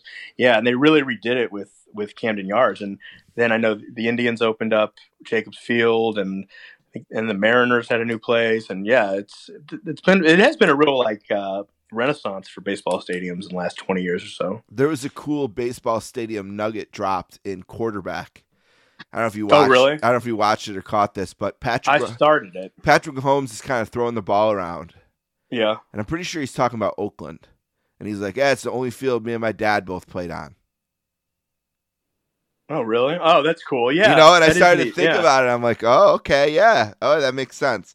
All right, so Fenway Park is the oldest by 2 years over Wrigley. Then Dodger Stadium. Then the Angels Stadium of Anaheim. Oakland, which is going to be out of the mix here quick. Yeah, it's all right. It's DOA soon. Right. Yeah. Kauffman, Rogers Center, Tropicana, the White Sox, and then the Orioles. Wait, how old is Tropicana? Tropicana, it says 90. Really? The Dome, which did not host Major League Baseball until expansion Devil Rays began play in 98. And that's why I didn't have that one in the mix, because some lists will just have it as 98 because they didn't have baseball. Yeah, I didn't even realize they played that was a stadium before they had baseball there. Neither did I. So let's say we'll count that one. We won't count Oakland, though, because they're out. We'll just say they're going to be gone from that. Or we'll just say one way or the other, one of those two shouldn't be counted. So we'll go 1. It's pretty remarkable that the 3. Angels don't have a newer stadium, considering it's LA. I mean, the Dodgers keep Dodger Stadium because it's like an iconic place.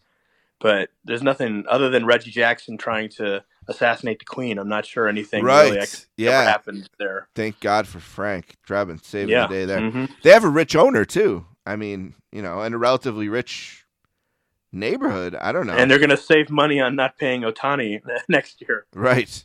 I can't believe they're going to trade Ohtani. I guess it's the only thing is I look at it like it's not like the NBA or the NFL. They can trade him to the Yankees or whoever and get a boatload of prospects. If one of them, maybe two of them pan out, is it worth it? I don't know. Like Ohtani, I don't know how long he's going to be able to do what he's doing now, both at the plate and on the mound. But to replace him, unless it's all about saving money because they're going to have to pay him $700 million next year, I don't know what you get out of trading him. Yeah, I mean, especially since just the attraction of Ohtani. What's the value of that? You know what I mean? I don't know. And even if you're not, if you're going to rebuild around, let's say you're going to rebuild, why not rebuild around him? I mean, if I was going to trade, why not trade Trout? Yeah, that's kind of what I was thinking. Trout's I know older. He's always hurt, so he is always hurt. Yeah, I mean, I guess the bigger problem is you have to figure that they have a systemic problem on their front office. For them to have those two guys and to be so mediocre every year. Well, look at San Diego. 5 years. Yeah, God, I don't know what to say about San Diego. How much money have they spent? They have three guys. I mean, they have three guys making, sick money, and they are. They're not. I don't think they're last place, but they're under 500. They're last place. They're not last place because of the Rockies are 38-59, but they're 47-51. Oh man. And they gave. I don't know if they. I assume they gave up a ton for Juan Soto. Oh, absolutely. I know they're paying him a ton. You have to assume they gave up a lot of their farm system for him. Yeah, I don't understand those teams. I just think that whatever sport it is, the Rangers in hockey who had all those years in the 90s where they would just get every play. Eric Lindros, Theo Fleury, Pavel Bure, they would just. And they just never made the playoffs. Then there was the Redskins in football, they're the Redskins then. They would, Bruce Smith and Deion Sanders and all these guys never helped them. And then it just seems like building super teams that way just doesn't work in any sport except basketball. Yeah, I remember when the Eagles did that. I think it may have been the first year they had Chip Kelly. They went out and signed a ton of guys. Yeah, and they were like 8-8. And they had that first drive on Monday Night Football. They scored a touchdown, and they were going boom, boom, boom, boom, boom, end zone. Everyone's like, "Oh my God, Chip Kelly's here!" It's unbelievable. And then it was just all downhill from there. It's like, oh man, that didn't. You can't. I mean, the more sports you watch, I feel like the less you can predict things. I feel like I used to know a lot more about how a season was going to go than I do today. The Sabres are in a drought. I think it's the longest in sports right now, playoff drought. Is it really? Yeah, I think them and the Jets might be tied. So, and they're probably not going to be in the drought for much longer, right? So they finally built a team. It seems like that, they have a really good young core. I mean, they missed by 1 point last year, and they were probably ahead of schedule a little bit last year, right? So I'm thinking about when it started, and they started to trade the core. Well, it's really started in 2007 on the same day when they lost both of their captains, Chris Drury and Danny Briere, on July 1st, 2007. That was the beginning of the end. But it didn't truly end until 2011, and they traded Ryan Miller and Thomas Vanek and Jason Pominville. And I remember all those trades were good trades. They got really good value back for all of those guys. And the GM at the time was really good with a limited budget. That was his flex. And then when Terry Pegula bought the team and said, here's an empty checkbook, he wasn't as good at that. And the free agent signings, one year they wanted Brad Richards. They didn't get him, so they got the second best guy, Kyle Poso, who it turns out was just really good because he was playing with John Tavares. So I saw that era. I saw how that didn't work. And then I saw the tank era, with Eichel, which really didn't work. And then I see what they've done next, which is you just got to be patient and rebuild the system. You just got to start from the bottom, draft pick after draft pick. Don't rush anyone. Don't miscast. Don't put a 19-year-old at second line center in the NHL because you don't have a second line NHL center. Just let him stay in the AHL if that's, you know what I mean? It just legitimately took saying, okay, we're gonna be bad. We just have to accept it. I don't think many and build teams it up. have the patience for that anymore. They Many don't. franchises Yeah. don't have the patience for it. I mean, I look at the Pirates, and they've been so bad for other than that 1 year. I think it was 2015. Couple years, yeah. They had a couple years. And Yeah. They won the wild card. Were in the wild card game. They were in first place at the beginning of the year, and now that I think they're in last place. And I guess those are the kind of franchises that can afford to do it. I think in baseball it's a little easier because people like to go to the ballpark and people love PNC especially Park. that one, especially that ballpark. Yeah.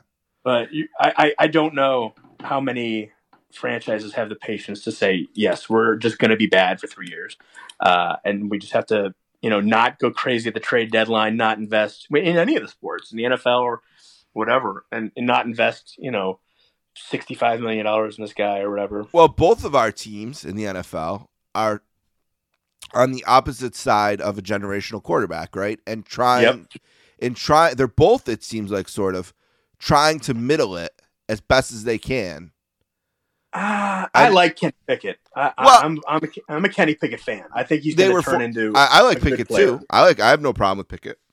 But they certainly didn't tank to get Pickett, right? Like they're trying to maintain their level. They got, I think they got a little fortunate that someone, and I like Pickett, so I think he's very good, was there at 21. You know what I mean? Or whatever it was, in the 20s, I think. I think it was 21, something like that. On the grid the other day, it was like top 10 Steeler draft. Like one of them was top 10. The Steelers were one. I'm like, I went with Bradshaw because I knew he was first overall, but I had a hard time thinking of Steelers. How often are the freaking Steelers drafting the top 10?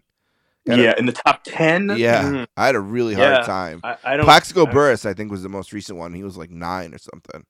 Yeah, there was 2 years in a row they drafted receivers that high. I think they had drafted Troy Edwards at like 8, and they drafted Burress at 9 the next year. But even Roethlisberger was 11, I think.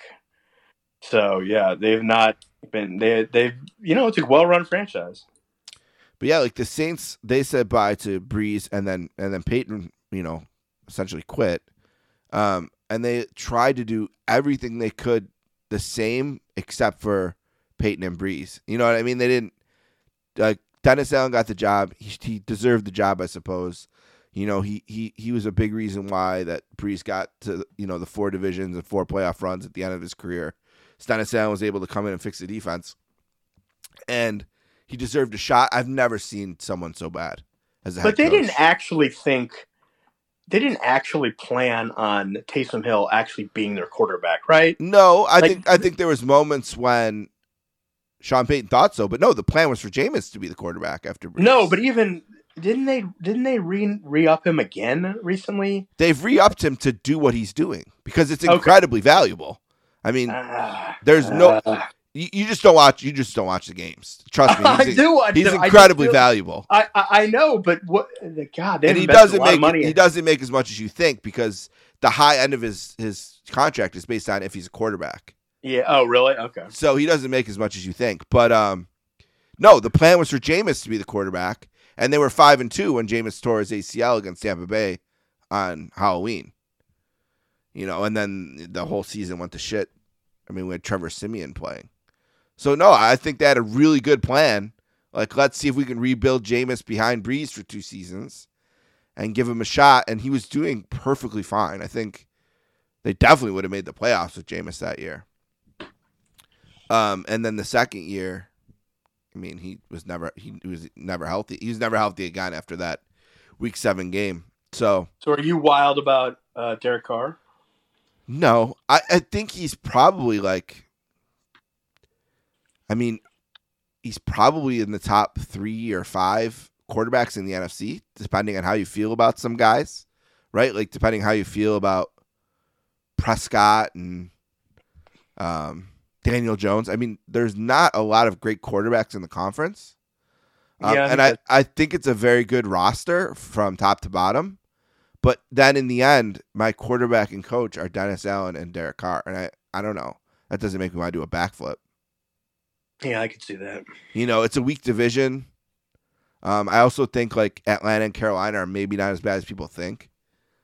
I think Atlanta's going to be pretty bad this year. I hope so. I mean, I always hope they're going to be bad. They're my least favorite team in all of sports, obviously. I wish him nothing but the worst.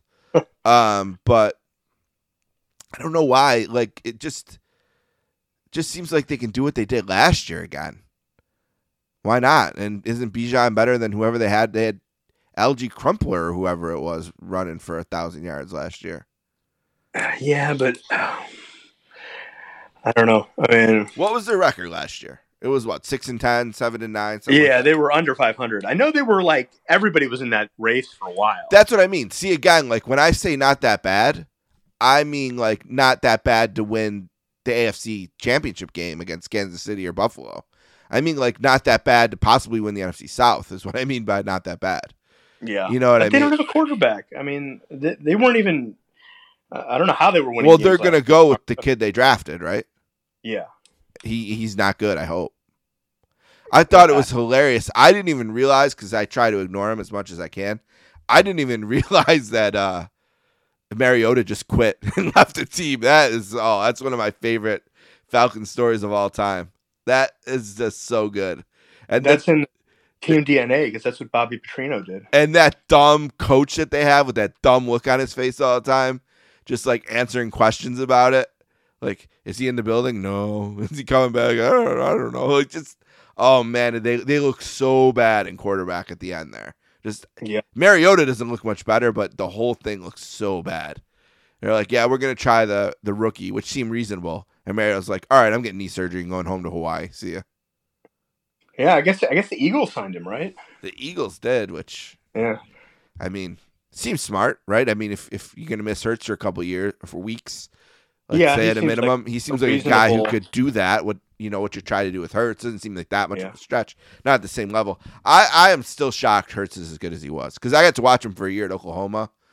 My friend played at Oklahoma when I was a kid, so I've always watched Oklahoma football, and so I watched that whole year, and I was impressed with the human being. So maybe like sometimes you have to be. That's maybe sometimes even more important. You know what I mean? Because I was very impressed with Jalen Hurts, the person, but he turned the ball over every second at OU. I think he's a really good quarterback. I guess they had no choice but to give him, whatever they gave him, $180 and half of that guaranteed or whatever. But he's still not quite as good as he's getting the rep for, right? I don't think he's. I don't still think the doubters out class. there. Yeah. No, I don't think he's on the level of Mahomes or Allen or. Gosh, I don't even know. It's so weird. You got to figure. He battled Mahomes. He went toe to toe with Mahomes in the Super Bowl, though. He did have a great game. Yeah. It's like he's got to be just sitting at the other end listening to this saying, what do I have to do for these idiots? I mean, but I get it, because I kind of feel the same way. I'm like, just don't believe it for some reason, I don't know why. But I still think sometimes about how close the Saints were to drafting Mahomes. That's not the only guy, there's a lot of fan bases out there who I'm sure feel the same way. But they were literally, Mickey Loomis had walked out of the room to call Drew Brees to tell him we're about to pick Mahomes. And then the Chiefs traded up and picked them ahead of them. So, and the reason they said they didn't move up is because they had Mahomes and Lattimore in the same line. So they knew then that they were going to get Mahomes or Lattimore. And I tend to believe that as great as Mahomes is, and same thing with like Brady, if you can't just assume that if the guy goes to a different franchise, but I can assume that he would have done great with. I think that's reasonable, but I also think I remember when the Browns passed on Roethlisberger. Everybody, 3 or 4 years later, all the Browns fans were kicking themselves. We could have had Roethlisberger. I don't know. First of all, that franchise back then was even worse than it is sort of now. You just assume that the guy goes into a different city and a different franchise with a different bunch of coaches and mentors in the locker room. And all that. Mahomes in Chicago is the same thing too, right? Like, because they picked Trubisky, right? Yeah. And I get it. The Jets were supposed to draft Deshaun Watson, and he would have turned out. Assuming he would have turned out the same way with the Jets, you just don't know. I mean, it's such Monday morning quarterback. I will take my chances with Mahomes on that Saints roster with Sean Payton, though. I will say that probably would have worked pretty well. Yes, I think you're right about that. So, and they were. I mean, Mickey Loomis was literally about to seconds away from calling Drew Brees because they wanted to let him know before it was on the TV that they were going to pick a quarterback. And I guess the only thing that isn't quite known is like, what if 17 happens the way it happens? Because Mahomes didn't play in 17 for the Chiefs. He wouldn't have for the Saints either, right? And the Saints went 11-5. That was the year of the Minnesota Miracle. Mm-hmm. So if that happens and they get that close, what happens in 18? You know what I mean? I don't know. Mm-hmm. It would be really hard to not bring Breeze back in 18. And then, boy, he would have been over 40 by then, right? But 18, they were even better. I mean, they went 13-3, and they got cheated out of a Super Bowl, essentially. Yeah, that's true. So that's where I guess the you assume kind of thing gets dicey, right? Is like, when do you pull the plug on the one player in history that's actually made a difference to the city, to the team, that made all of our dreams as fans come true, right? Like, it's a really delicate situation. It's not replacing Alex Smith. You know what I mean? You know, It's a lot trickier. And especially now, part of me doesn't think they would be as good without Lattimore in 17, though, because Lattimore is the best cornerback they've ever had in the history of the Saints. Maybe there's someone I just don't know enough about before 1987, but certainly since I've been watching in 87, there's nobody close to Lattimore. They've ever had. And and admittedly, it's been a weakness almost every year, which is ironic because I sit under a corner who made the biggest play in team history, maybe, in Tracy Porter here. Tracy Porter, I have a huge fat head on my wall right next to me, and he's pointing his finger towards the end zone behind the late, great Will Smith and Scott Shanley here. So I don't know. So maybe 17, maybe they don't end up being as good without Lattimore, who is, the defensive rookie of the year, that year. So I don't know. You're right. It's a tough what if. I wanted to ask you about this. So your new book, it's The Wingmen, the unlikely, unusual, unbreakable friendship between John Glenn and Ted Williams. And I don't know if you saw, or no, it was on the podcast. I was talking about it in the book club. And I said I can admit this to Adam now because I like the book. I said, but when he first told me about this book, I was like, oof. Oh, that's going to be a tough read.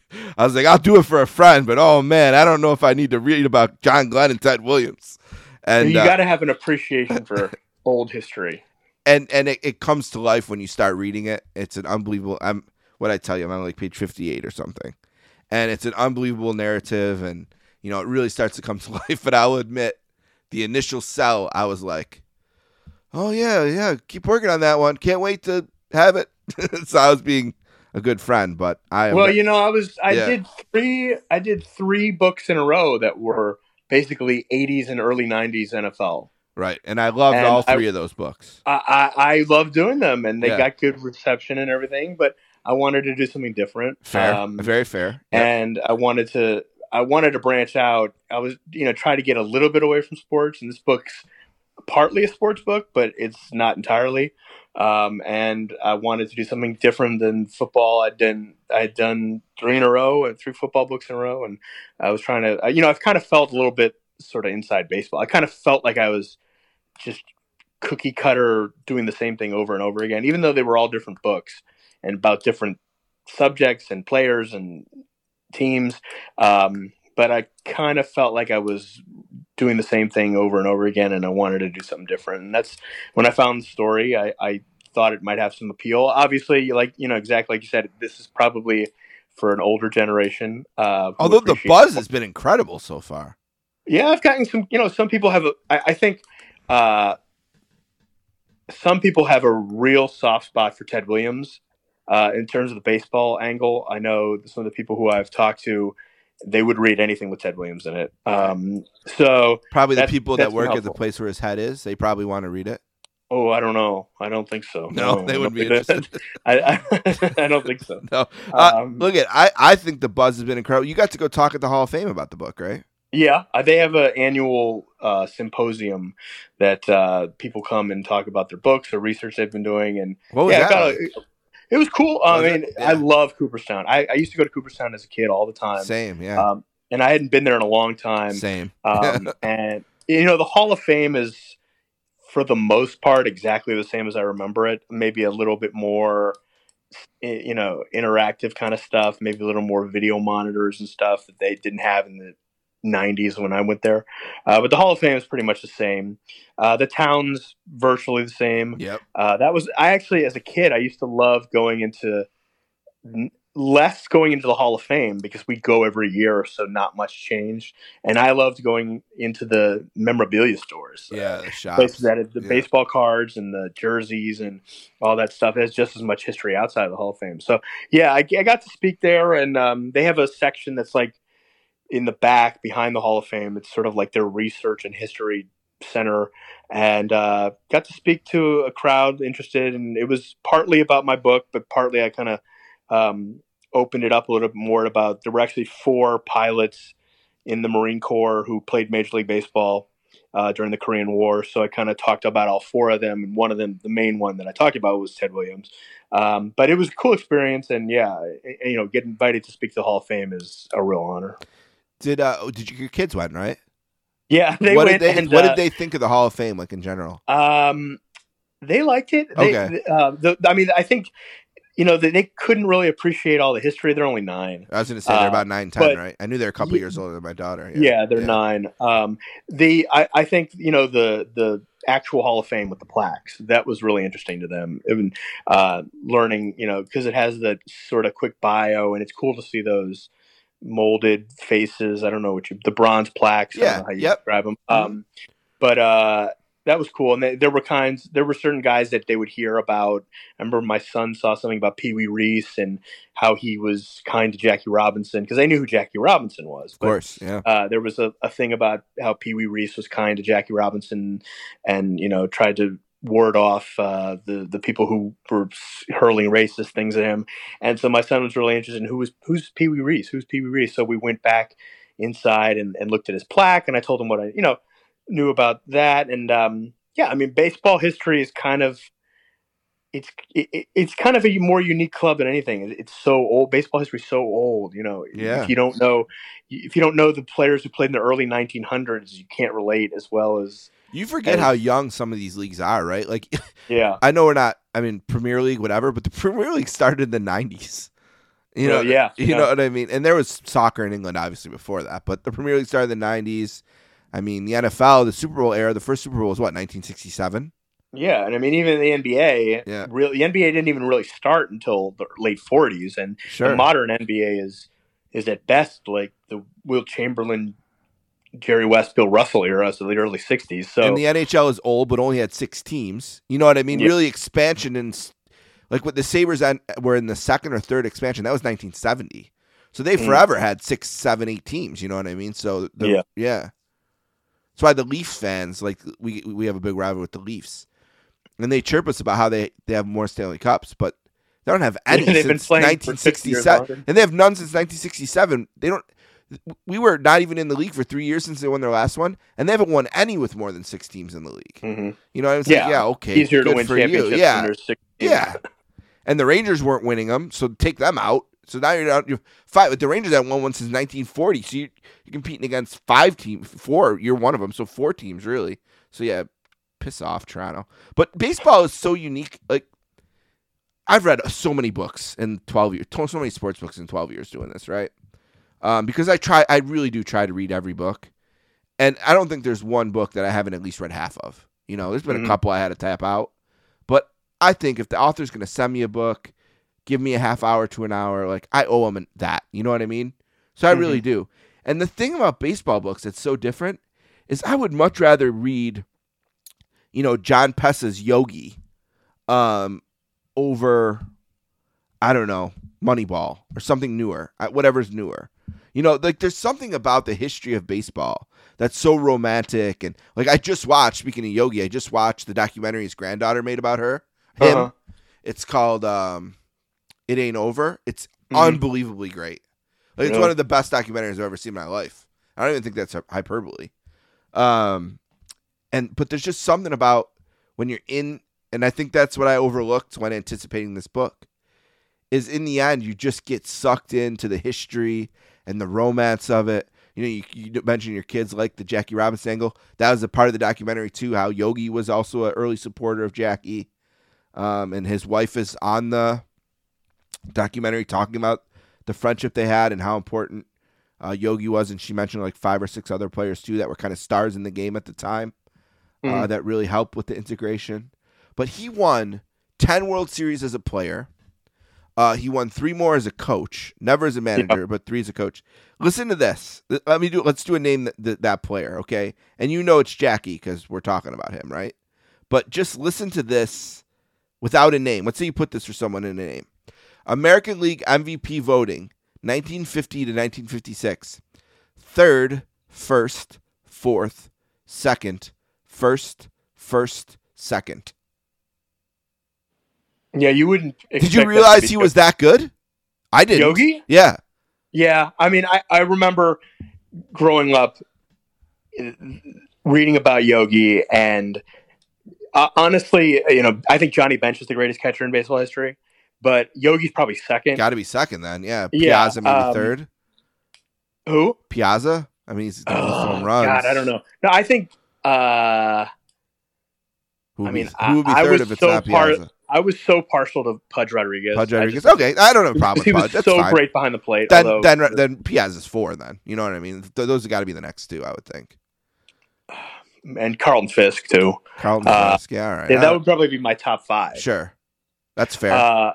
But like the thing about Yogi was he was just unbelievable behind the plate before that kind of thing was appreciated. Yeah.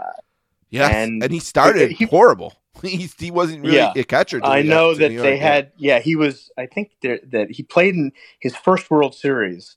I think it was in '47. I think I remember reading about he was absolutely brutal behind the plate. Yeah, and then they brought in Bill Dickey, I think, who was a Hall of Fame catcher before him, to teach him. And he also he played the outfield. He was such a clutch hitter. Yep. And yeah, I mean, 3 MVPs. It's weird though that it would never happen today. That early '50s that Barrow won 3 MVPs as a catcher and Campanella won 3 MVPs as a catcher. Yeah, which is just wacky when you think about Adley it. Rutschman might win 3 MVPs though. I don't know. Oh, God, he might. He's sick, especially if Ohtani somehow goes to the National League, right? Yeah. Because right now Ohtani's just like a vote sucker. Seems like people just want to vote, the two. But look, here's the cool thing about the doc. The impetus of it kind of starts with his granddaughter's watching the All-Star game in 2015 with him, and they're announcing the 4 greatest living players of all time. And and she turns to him and says, "Well, what are you, dead?" And he goes, "I don't think so." And the kind of the thesis of it is, everyone thinks Yogi Berra is a clown because of the quotes and the cartoon character. But look at how great he actually was, and man, do they deliver on that! You got to watch it. You will love it. Like someone who likes, for $4.99 or whatever it cost me to rent. I watched it twice until in the 48 hours I had it. He and Ted Williams were very good friends too. Yeah, and they talk about Ted Williams in it a bit too. But so do you feel like when you go into a book like Wingman and you do you feel like Ted Williams now, just kind of different level? I know I told you Drew Brees was 9 because of Ted Williams. I feel like I've done, this is my 5th book, and I've actually toyed with a few other subjects here and there, and done the research for him.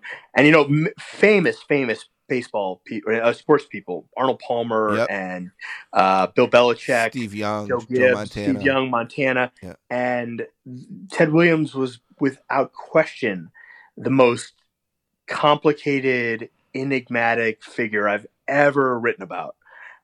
So to say, do I think I know him? Yeah, I do. But he's such a strange character to cover. I'm sure the people who covered him as a player, and even years later, like the Boston press who covered him, even when he wasn't a player, like Peter Gammons and Dan Shaughnessy, and the people who covered him for Sports Illustrated, Tom Verducci and S.L. Price, and all those, and Richard Ben Kramer. Yeah, they probably were just as wowed by who he was. He was such a strange character. He was such a I don't know if you could say it on your podcast, but he was such an asshole to some people. Yeah, you say whatever you want. Yeah. And Yeah. he was such an asshole to some people. His personal life, his wives, his ex-wives, and people he ran across, and certainly the local press that covered him. And then he was so kind and caring to other people. I heard DiMaggio's like that too. Yeah, well, I don't know how. Yeah, I mean, DiMaggio was apparently incredibly grouchy, but also even worse. Yeah. I know. I can't remember where I was reading this, but someone was telling me this maybe that DiMaggio and Williams were talking at an event, and Williams had agreed to talk to someone at Sports Illustrated, and the reporter came over, and DiMaggio was like, "No, I don't talk to Sports Illustrated anymore," because I guess they had written something nasty about him, and Williams like totally laid down the law. He's like, "No, I said I'm going to talk to Sports Illustrated. You're going to talk to Sports Illustrated," and he stood up for him. So yeah, those guys. I mean, it was such a different era. They were not. Today, players know that aside from a handful of guys, the being accessible 24/7 is part of your job, right? And I don't think it was because guys like that. It was a different era. There wasn't 24. There wasn't ESPN. There wasn't Twitter. There wasn't podcasts and instant media. That I think a lot of those guys just wanted to be left alone, and for the most part, they could be. And today, guys, there's a give and take because I think a lot of guys are way more sterile and measured and not good copy because of that, because they're always being asked questions all the time. Right, they're Jeters, the way Jeter was or whatever. Yeah. Exactly.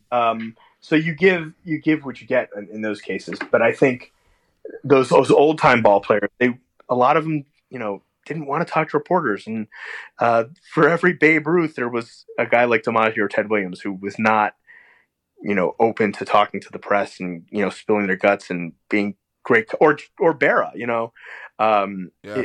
It was a different era. And Jeter's quote in the documentary, he said, "The reporters were looking for a headline, and there was no way I was going to give it to them." Yeah. And I think a guy like Ted Williams didn't care one way or the other. Right. Ted Williams was like, "You want a headline? Here you go." He gave plenty of he got in a lot of trouble for things he said to the press over the years, and I don't think he cared. And for him, fortunately, his playing completely overshadowed that. It cost him some MVPs probably, but it didn't cost him Hall of Fame and the legacy. Yeah. I mean, look at a guy. There was a guy. I remember when Albert Bell. Oh yeah, Joey was denied. He was basically denied the MVP because reporters didn't like him because Jeter probably lost an MVP because of that too. I mean, he would have won in 2006 with two guys from Boston voted him 6th and 4th. Yeah. Otherwise, he wins. So, but I guess there's guys who understand that the writers make your a lot of the ways make your legacy. The Wingmen, the unlikely, unusual, unbreakable friendship between John Glenn and Ted Williams comes out on August 22nd. It's available for pre-order now. There's been some really good buzz. Our friend Fred from Freezing Cold Takes has been a big fan of the book. I've seen a bunch of tweets from people who are reading the advanced copy like I am, and really some great buzz. Now, when we talked initially, and we were just on text, this kind of two-dimensional conversation, which I do despise. I didn't feel the fever right away because I just didn't know. But we're in a 3-dimensional world right now. Why don't you give that 1 minute, 30-second pitch about why people should pre-order? Because, I mean, I can say it, but they've already heard me say that about like 200 books. They're starting to not know if I'm being honest again. I am, though. There's a lot of good books that come out, and I read them here. But what would you say? Why should people pre-order The Wingman? Well, I would say that most Americans know Ted Williams and John Glenn, know who they are. Yeah. If you don't, maybe you should have paid a little more attention in definitely high school. Should read it. Yeah, definitely should read it then. But I think thousands and thousands of pages have been written about these two guys. I knew who John Glenn was as a kid. He was my state senator when I was a kid, and I knew The Right Stuff, the movie. Same thing, I was a big baseball history nerd growing up, so I knew everything about Ted Williams and his home run, 521 home runs and the 406 and all those things. And I didn't know at all this intersection that they were pilots together in the same small fighter squadron and during the Marine Corps during the Korean War.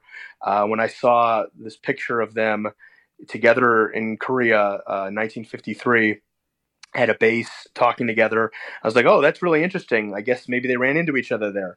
And when I started reading about it, I had no idea that they flew together. They flew missions together into North Korea during the Korean War, dropping bombs on enemy territory. And not only that, they became friends after that, and not best friends hanging out on the weekends, barbecuing together, not that kind of thing. But over the years, they stayed in touch, and especially when they sort of became old retirees, they really reemerged as friends, and it's just an amazing story to me. Makes me think about friendships I have with people, and how they're forged and how they survive years and distance and time. I don't know. It's just to me, it was a really appealing story about two great Americans that everybody knows, that they don't really know this aspect of it.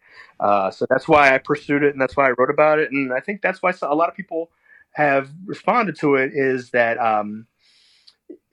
friendships, like, how do friendships get formed? Where do they come from? Why do they stay alive? Or why do people drift in and out of each other's lives? I think there's a quote in the book. John Glenn's son actually told me this. He said something like, Ted Williams and John Glenn were very, very different. And that's something that I lay out in the book, is they were absolute polar opposites in almost every way.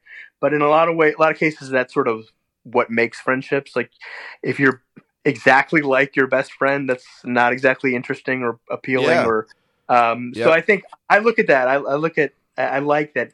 It's really about friendship, right? And deep down. I mean, it's a book about how friendship formed under what unusual circumstances, how it sort of cooled off, and everybody has friends like that maybe you went to high school with, or you were in grad school with, or college, or played Little League with, and maybe you don't see them for 20 years, and then they come back in your life. And that's kind of what happened in this story. And it's kind of amazing because it's about two really extraordinary people. Did you ever see the movie The Great Santini? I did not. But I know it. It's with Duvall. Duvall, yeah. You've got to watch it. I just watched it. Like, I listen to old Stern episodes every day. Mm-hmm. I know that's probably weird, but whatever. I'm a huge Howard Stern fan, but I hate everything he's done since 2014. So I listen to episodes ranging from 1984 to 2012 every day. What happened in 2014? Well, right around then, really, a lot of people will say the cutoff is when Artie left in 2009. But I think the show maintained at least a reasonable level of enjoyment until around 2014, when A, Eric the Midget died, and B, this woman named Marcy Turk took over in a prominent leadership role and really created the character that is Hollywood Howie, and changed the vision of the show to being about interviews with people that Howard spent his whole career hating. These A-list celebrities that, and took away everything that's fun about the show. And I don't mean that this 72-year-old guy should be having strippers in the studio. I'm not talking about that. You know what I mean? I'm talking about the interpersonal conflicts among the staff. I'm talking about Howard Stern, the everyman, you know what I mean, who was just a man of the people. And maybe he just got too rich for that. I don't know.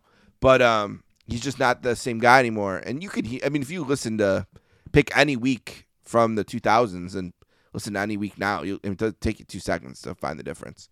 But anyway, I was listening to one where Robert Duvall was on. It was the first time they had him on. Mm-hmm. And Howard was just going on and on and on about this movie, The Great Santini, and talking about this part where he's throwing the basketball at his son's head, bouncing off his son's head, because he's mad at his son. So his son beat him one-on-one, and for the first time. And the Great Santini, he takes it. But it's a great movie. You should watch it. I don't know. I was thinking about Santini when we were talking about Ted Williams and how he was, this really sweet guy in one way, but also this maniac in another way, right? Santini's like that. I think you would really like it. This is another wild thing I just discovered while we're sitting here, because I was curious what year John Glenn died. If you Google John Glenn and then you go back to Google and you Google Ted Williams, this little thing comes up that says John Glenn plus Ted Williams. Find the difference, or find what makes them equal, or something. It's really weird. I think the thing that's I was surprised by, I was mentioning earlier that, if you don't know who John Glenn and Ted Williams are, Yeah. you probably should have paid better attention in high school. Now, I get, if you're not a sports fan, I get why you wouldn't know Ted Williams. Sure. But people who don't know John Glenn, You should know that's Glenn. Yeah. Yeah, but I like that somewhere along the line, it must have been the early part when I was researching the book.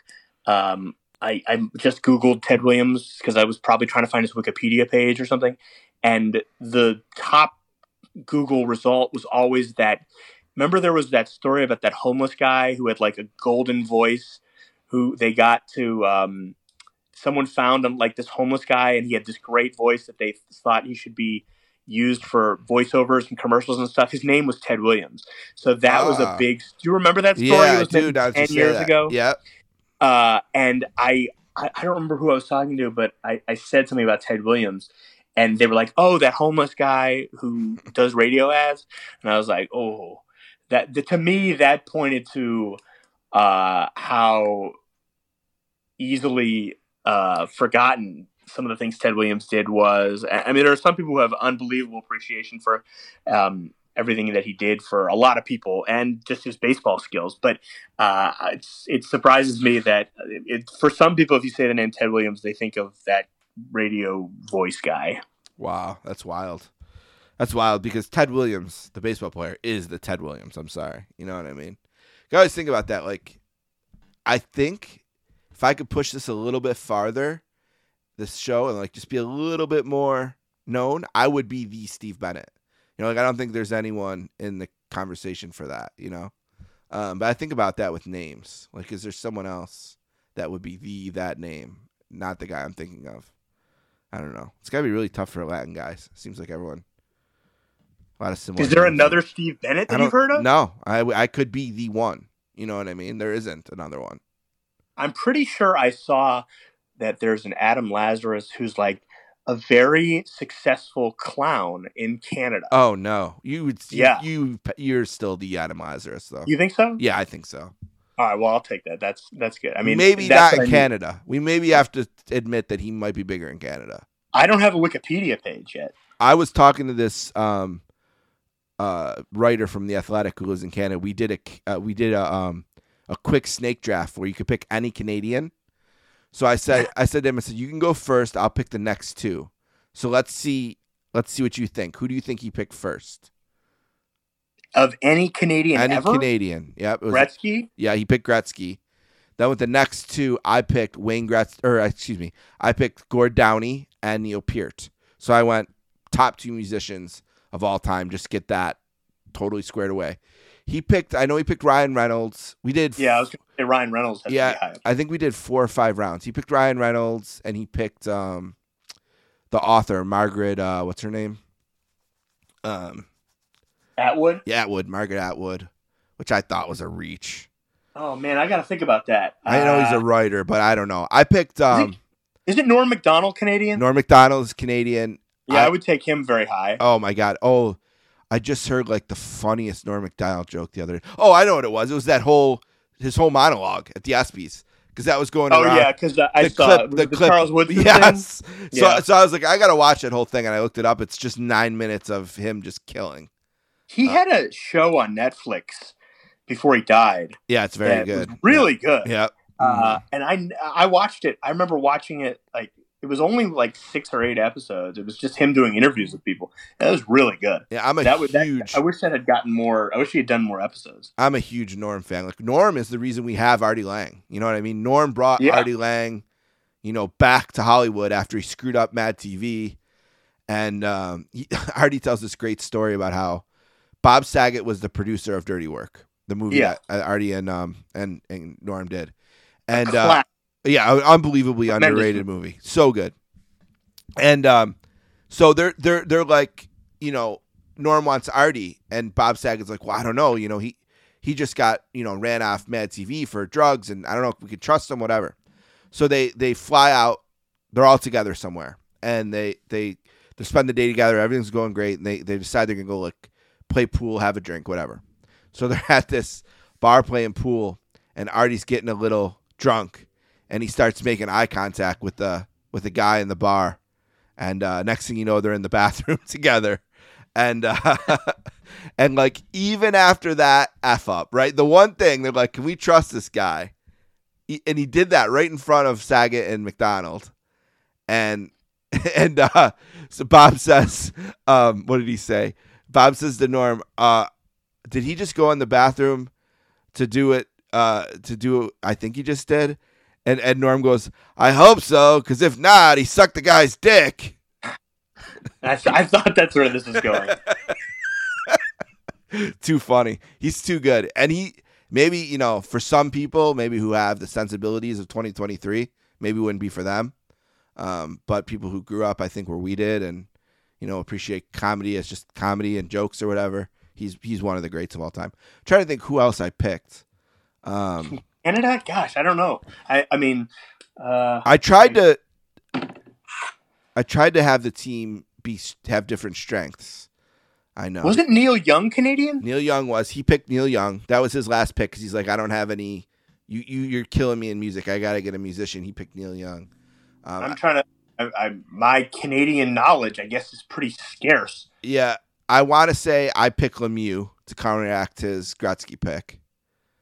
You got to. I feel like if you're going to do that, you have to have like a cutoff of hockey players, like 3 hockey players, no more. What we said we're going to do is we're going to every time he's on, we're going to draft like 4 or 5 more, keep adding to our teams. But you got to stop with the hockey players after a while, and it's just naming hockey players. Yeah, I don't think only 2 were picked. I think Gretzky and Lemieux were the only 2 picked. Oh, really? Yeah, there was way more musicians picked than hockey players because he picked Bieber too. So there was 4. I was waiting to hear if he was going to pick. Yeah, I was never going to pick Bieber. I mean, hell no. I picked freaking Gord Downie and Neil Peart. I picked the guy from the Chegley Hip and Rush. I don't have any room on my team for Michael J. Fox I picked. Oh, yeah, that's a good one. Yeah. I didn't pick him this time, but I know if we do more rounds, Alan Thicke will be on my team at some point. So I'm a big Growing Pains fan.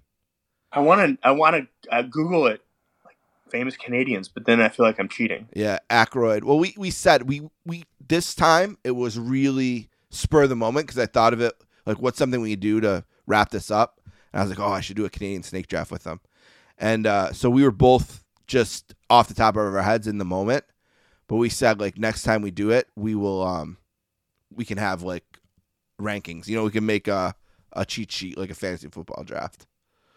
So we're gonna be ready for round 6 through 12 or whatever we're gonna do next time. But yeah, it was a fun draft. I might start doing more drafts with people. That's a $1 million idea right there. When people come on, I'm gonna think of like what they're known for or something, and try to do snake drafts with them at the end. And I know snake drafts is something that people do. I think the Barstool in Chicago, they do it one every week. But I'm like, you know what? That's not like an original idea by them. So it can be, anyone can use it. And I think in the context of just like at the end of the interview, doing just 4 rounds, just like real quick. And then the idea of maybe building if they come on more times. Like if me and Lee Jenkins did them, Lee Jenkins is famously on the show 20 times. Like, we'd have like, we'd have almost 100 players on our teams by now. You have a deep bench. Yeah, it would be a very deep bench. Yeah, it'll be fun. Maybe next time, when you come back next time, let's do a Steelers draft. A Steelers draft? Yes. Oh man. So we'll do that when you come back, because you're gonna be back in a few weeks when the book comes out, and we'll talk about the book. Like we'll go real and deep. I don't want to give too many spoilers now because we want people to go out and pre-order it. But no spoilers. I mean, maybe Ted Williams and John Glenn are still alive, and they'll call in. Right, exactly. So we want to wait for that. But at the end of it next time, we'll do a Steelers draft. So we both know it's in our minds. Yes. You can do whatever. I mean, you probably don't need to do much prep for that anyway. But I guess we would need some criteria for what we're drafting for. Well, let's say this. Let's say we're going to eventually, every time you're on, we'll draft 4 or 5 more. So we're just trying to build out the best 53 we can. Okay. You know what I mean? Like we probably never get to 53 each, but in our minds, we're depends just on how many trying books to make right. Yeah, it depends on how many books. We're just trying to figure out who can get the best Steelers team. And I think to be eligible for the draft, they just had to play a game or 2 with the Steelers. That's reasonable. Okay. So I'm gonna go. Now I'll let you pick again. You got to decide if you're gonna want the first pick or the second 2. Don't say now that you can think about it, but I think with the Steelers, you almost have to go second too. So I think the second and third best Steelers probably better than the first and fourth. Maybe not. I don't know. Maybe not. Something to look forward to. Yeah, we'll do that next time. Teaser. So again, the book is called The Wingmen: The Unlikely, Unusual, Unbreakable Friendship Between John Glenn and Ted Williams, by my good friend Adam Lazarus, who's also been on the show to talk about his Redskins book, Super Bowl Monday, QB Rivals. What was that one called? With Steve Young and Joe Best of Rivals. Best of Rivals. And the Jack Nicklaus, the golf book. What was that one called? Mm-hmm. Chasing Greatness. Chasing Greatness. So he's been on to talk about all of those books. I know the golf one and the football one we did kind of after they were released. The football one, people should go back and look.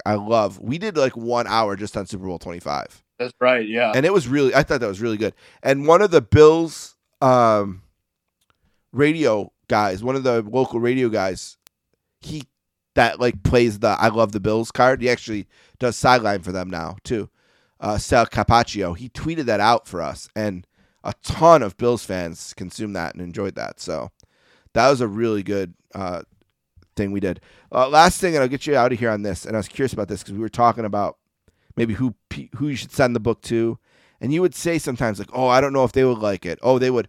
Who are the people that wouldn't like it? Why are there these people on the Ted Williams side? It seems like that maybe wouldn't like this book, and why? Like I didn't totally understand that part of it. Well, the whole the drama around his remains is fresh for people. Okay. It was a big deal, and I didn't want to write about it in the book. I mean, first of all, it's been written about many times. Second of all, I didn't want to.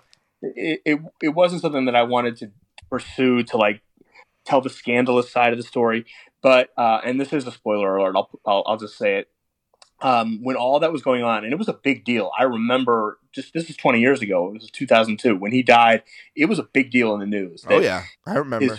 His son and his one daughter wanted to have him frozen, and his other daughter didn't want to do that. And it was this big back and forth, and it was on the national news a lot, and people were talking about it. It was on newspapers, and I remember I put this in the book. I remember going to my first ever Red Sox game. That like a couple weeks after that was all out, and they were selling all these like hats and T-shirts and bumper stickers that said "Defrost Ted," and I didn't want to put that in the book because unless it was relevant to the John Glenn Ted Williams friendship, and I came to find out that when that was all in the news, and the one daughter was in the news constantly telling people, stop this. I don't want my dad. This isn't what my dad wanted. She was actively telling people, tell John Glenn, like, John Glenn, if you're listening, you need to help us stop this of them freezing my dad's body. He didn't want this. He was your wingman, and now my daddy needs you to be his wingman.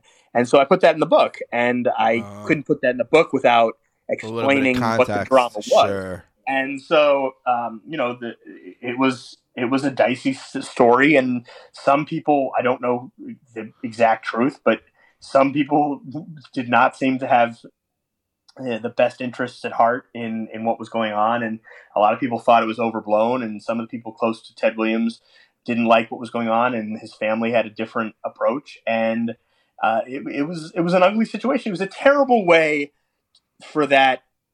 For a great American's story to come to a close. And I think a lot of people really resented that it happened at all. And I think there's hard feelings about that on both sides about Makes sense. I got you. Yeah. So like, I don't think people, the family, the Ted Williams family who made this decision, and it was their family's ultimately their decision. But I don't think they're not wild about anybody talking about it because it was a personal family thing. But there was a lot of controversy around it. And Absolutely. The book goes into some detail about it. And I think if you pick up the book and read, you'll understand that I was fair in the way I reported it. But I didn't want to talk about, again, I didn't want to bring it up for the sake of bringing it up. But when Ted Williams' oldest daughter takes out a website and puts this on her website and then goes in front of TV cameras and says the same thing. John Glenn, my daddy, you were my daddy's wingman in Korea. Now he needs you as his wingman. Like, I had to put that in the book. Right. So, yeah, absolutely. And I think anyone who's reasonable would understand that that's fair though, too. Yeah. Yeah. But I mean, it's, Anytime you get family, Yeah, no, I get it. family, No, I do. dirty laundry aired Yep. in public, you have those kinds of situations. All right, Adam, thank you so much for doing it. The Wingmen, the unlikable, unusual, unbreakable friendship between John Glenn and Ted Williams. Available August 22nd. Pre-order now, wherever you pre-order books. It's everywhere. For more information, you can follow Adam on Twitter. What's the handle? Lazarus A57. Lazarus A57. Or go to my website, adamlazarusbooks.com. Or adamlazarusbooks.com. There you go. Anything else? No, I'm looking forward to coming back and starting our draft. See you in a few weeks. Yes, the Steelers draft. I'm excited. I already know who I want more than anyone. It's for cultural reasons. That's a hint. Oh, I got to think about that. Oh, I think I know who it is. Gave it away. Yeah, probably. All right. Thanks, buddy. All right. Take it easy.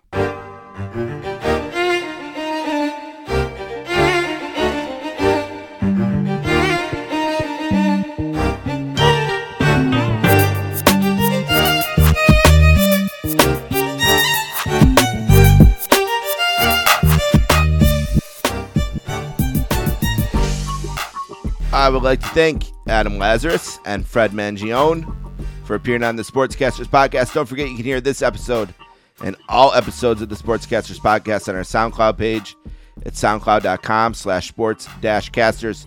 You can also find us on X or Twitter or whatever you're calling it these days at sports_casters. Email me, thesportscasters@gmail.com. Follow me on Instagram at sportscasters, and please leave a 5-star review on Apple Podcasts or Spotify. 24-inch podcast is available on the Sportscasters feed on SoundCloud as well, at 24-inch podcast on Twitter, at 24_inch_podcast on Instagram, 24-inch podcast at gmail.com. On Facebook, search 24-inch podcast and join our group. And don't forget about 3x5 with Steve Bennett every Tuesday at 10 a.m. Search the North-South Connection on YouTube. Please like, follow, comment, review, and send a fax. All right, one last thing for us today. There came the news earlier last week that the greatest Italian soccer player of all time, I'm just going to say it, certainly the greatest goaltender of all time, Gigi Buffon, was retiring at the age of 45. I'm actually in a Facebook group called Please Don't Retire Buffon. But the time had come, and he retired to much fanfare. Many tributes online. It was really beautiful. Lots of highlights. And, I think back to 2006 when Italy won the World Cup. And, of course, Buffon was the goaltender. He made two of the clutchest saves in the history of soccer. In the semifinals against Germany in Germany, shortly before Grasso broke the 0-0 tie, he made a punch save where his arm seems to come out of nowhere and leaves the German just bewildered. Keeps the score 0-0, gives us a chance to come back down the other way. Grasso scores. Del Piero scores. We go to the final, right? Then we're in the final. It's 1-1. We had scored a second goal. It was ruled offsides. That was a goal of bullshit. We're in extra time, and Zidane gets loose just outside of outside of the six, just basically at the spot. He gets loose, essentially at the spot, gets a great header on goal, and Buffon makes maybe the clutchest save in the history of soccer, given the stakes. We go to penalties, and we win the World Cup. Now, that was the last moment Zidane had on a pitch besides disgracing himself with the headbutt at Materazzi. So, two of the greatest saves of all time, just right there. I know he never won Champions League, and that's a bummer for him. I really don't give a shit about the Champions League. I'm more bummed for him. We couldn't have played a better game in 2012, or even in 2000 to get one of those Euros that he was. We lost one of the Euros on a golden goal, which they've essentially never done again, to France, and we had that game in the last couple of minutes and gave up the equalizer, which is devastating. Lose on the golden goal, and then we lost 4-0. To Spain and their golden generation in 2012. I wish we could have got him a Euro more than I give a shit about whether or not he won Champions League. But I was sad he retired. I was really sad until the news came out on August 5th. I read from footballitalia.com. Following his retirement, Gigi Buffon has confirmed he will take on the Gianluca Vialli role with Roberto Mancini's Italy staff. I still want to dream with the Italian fans, he said.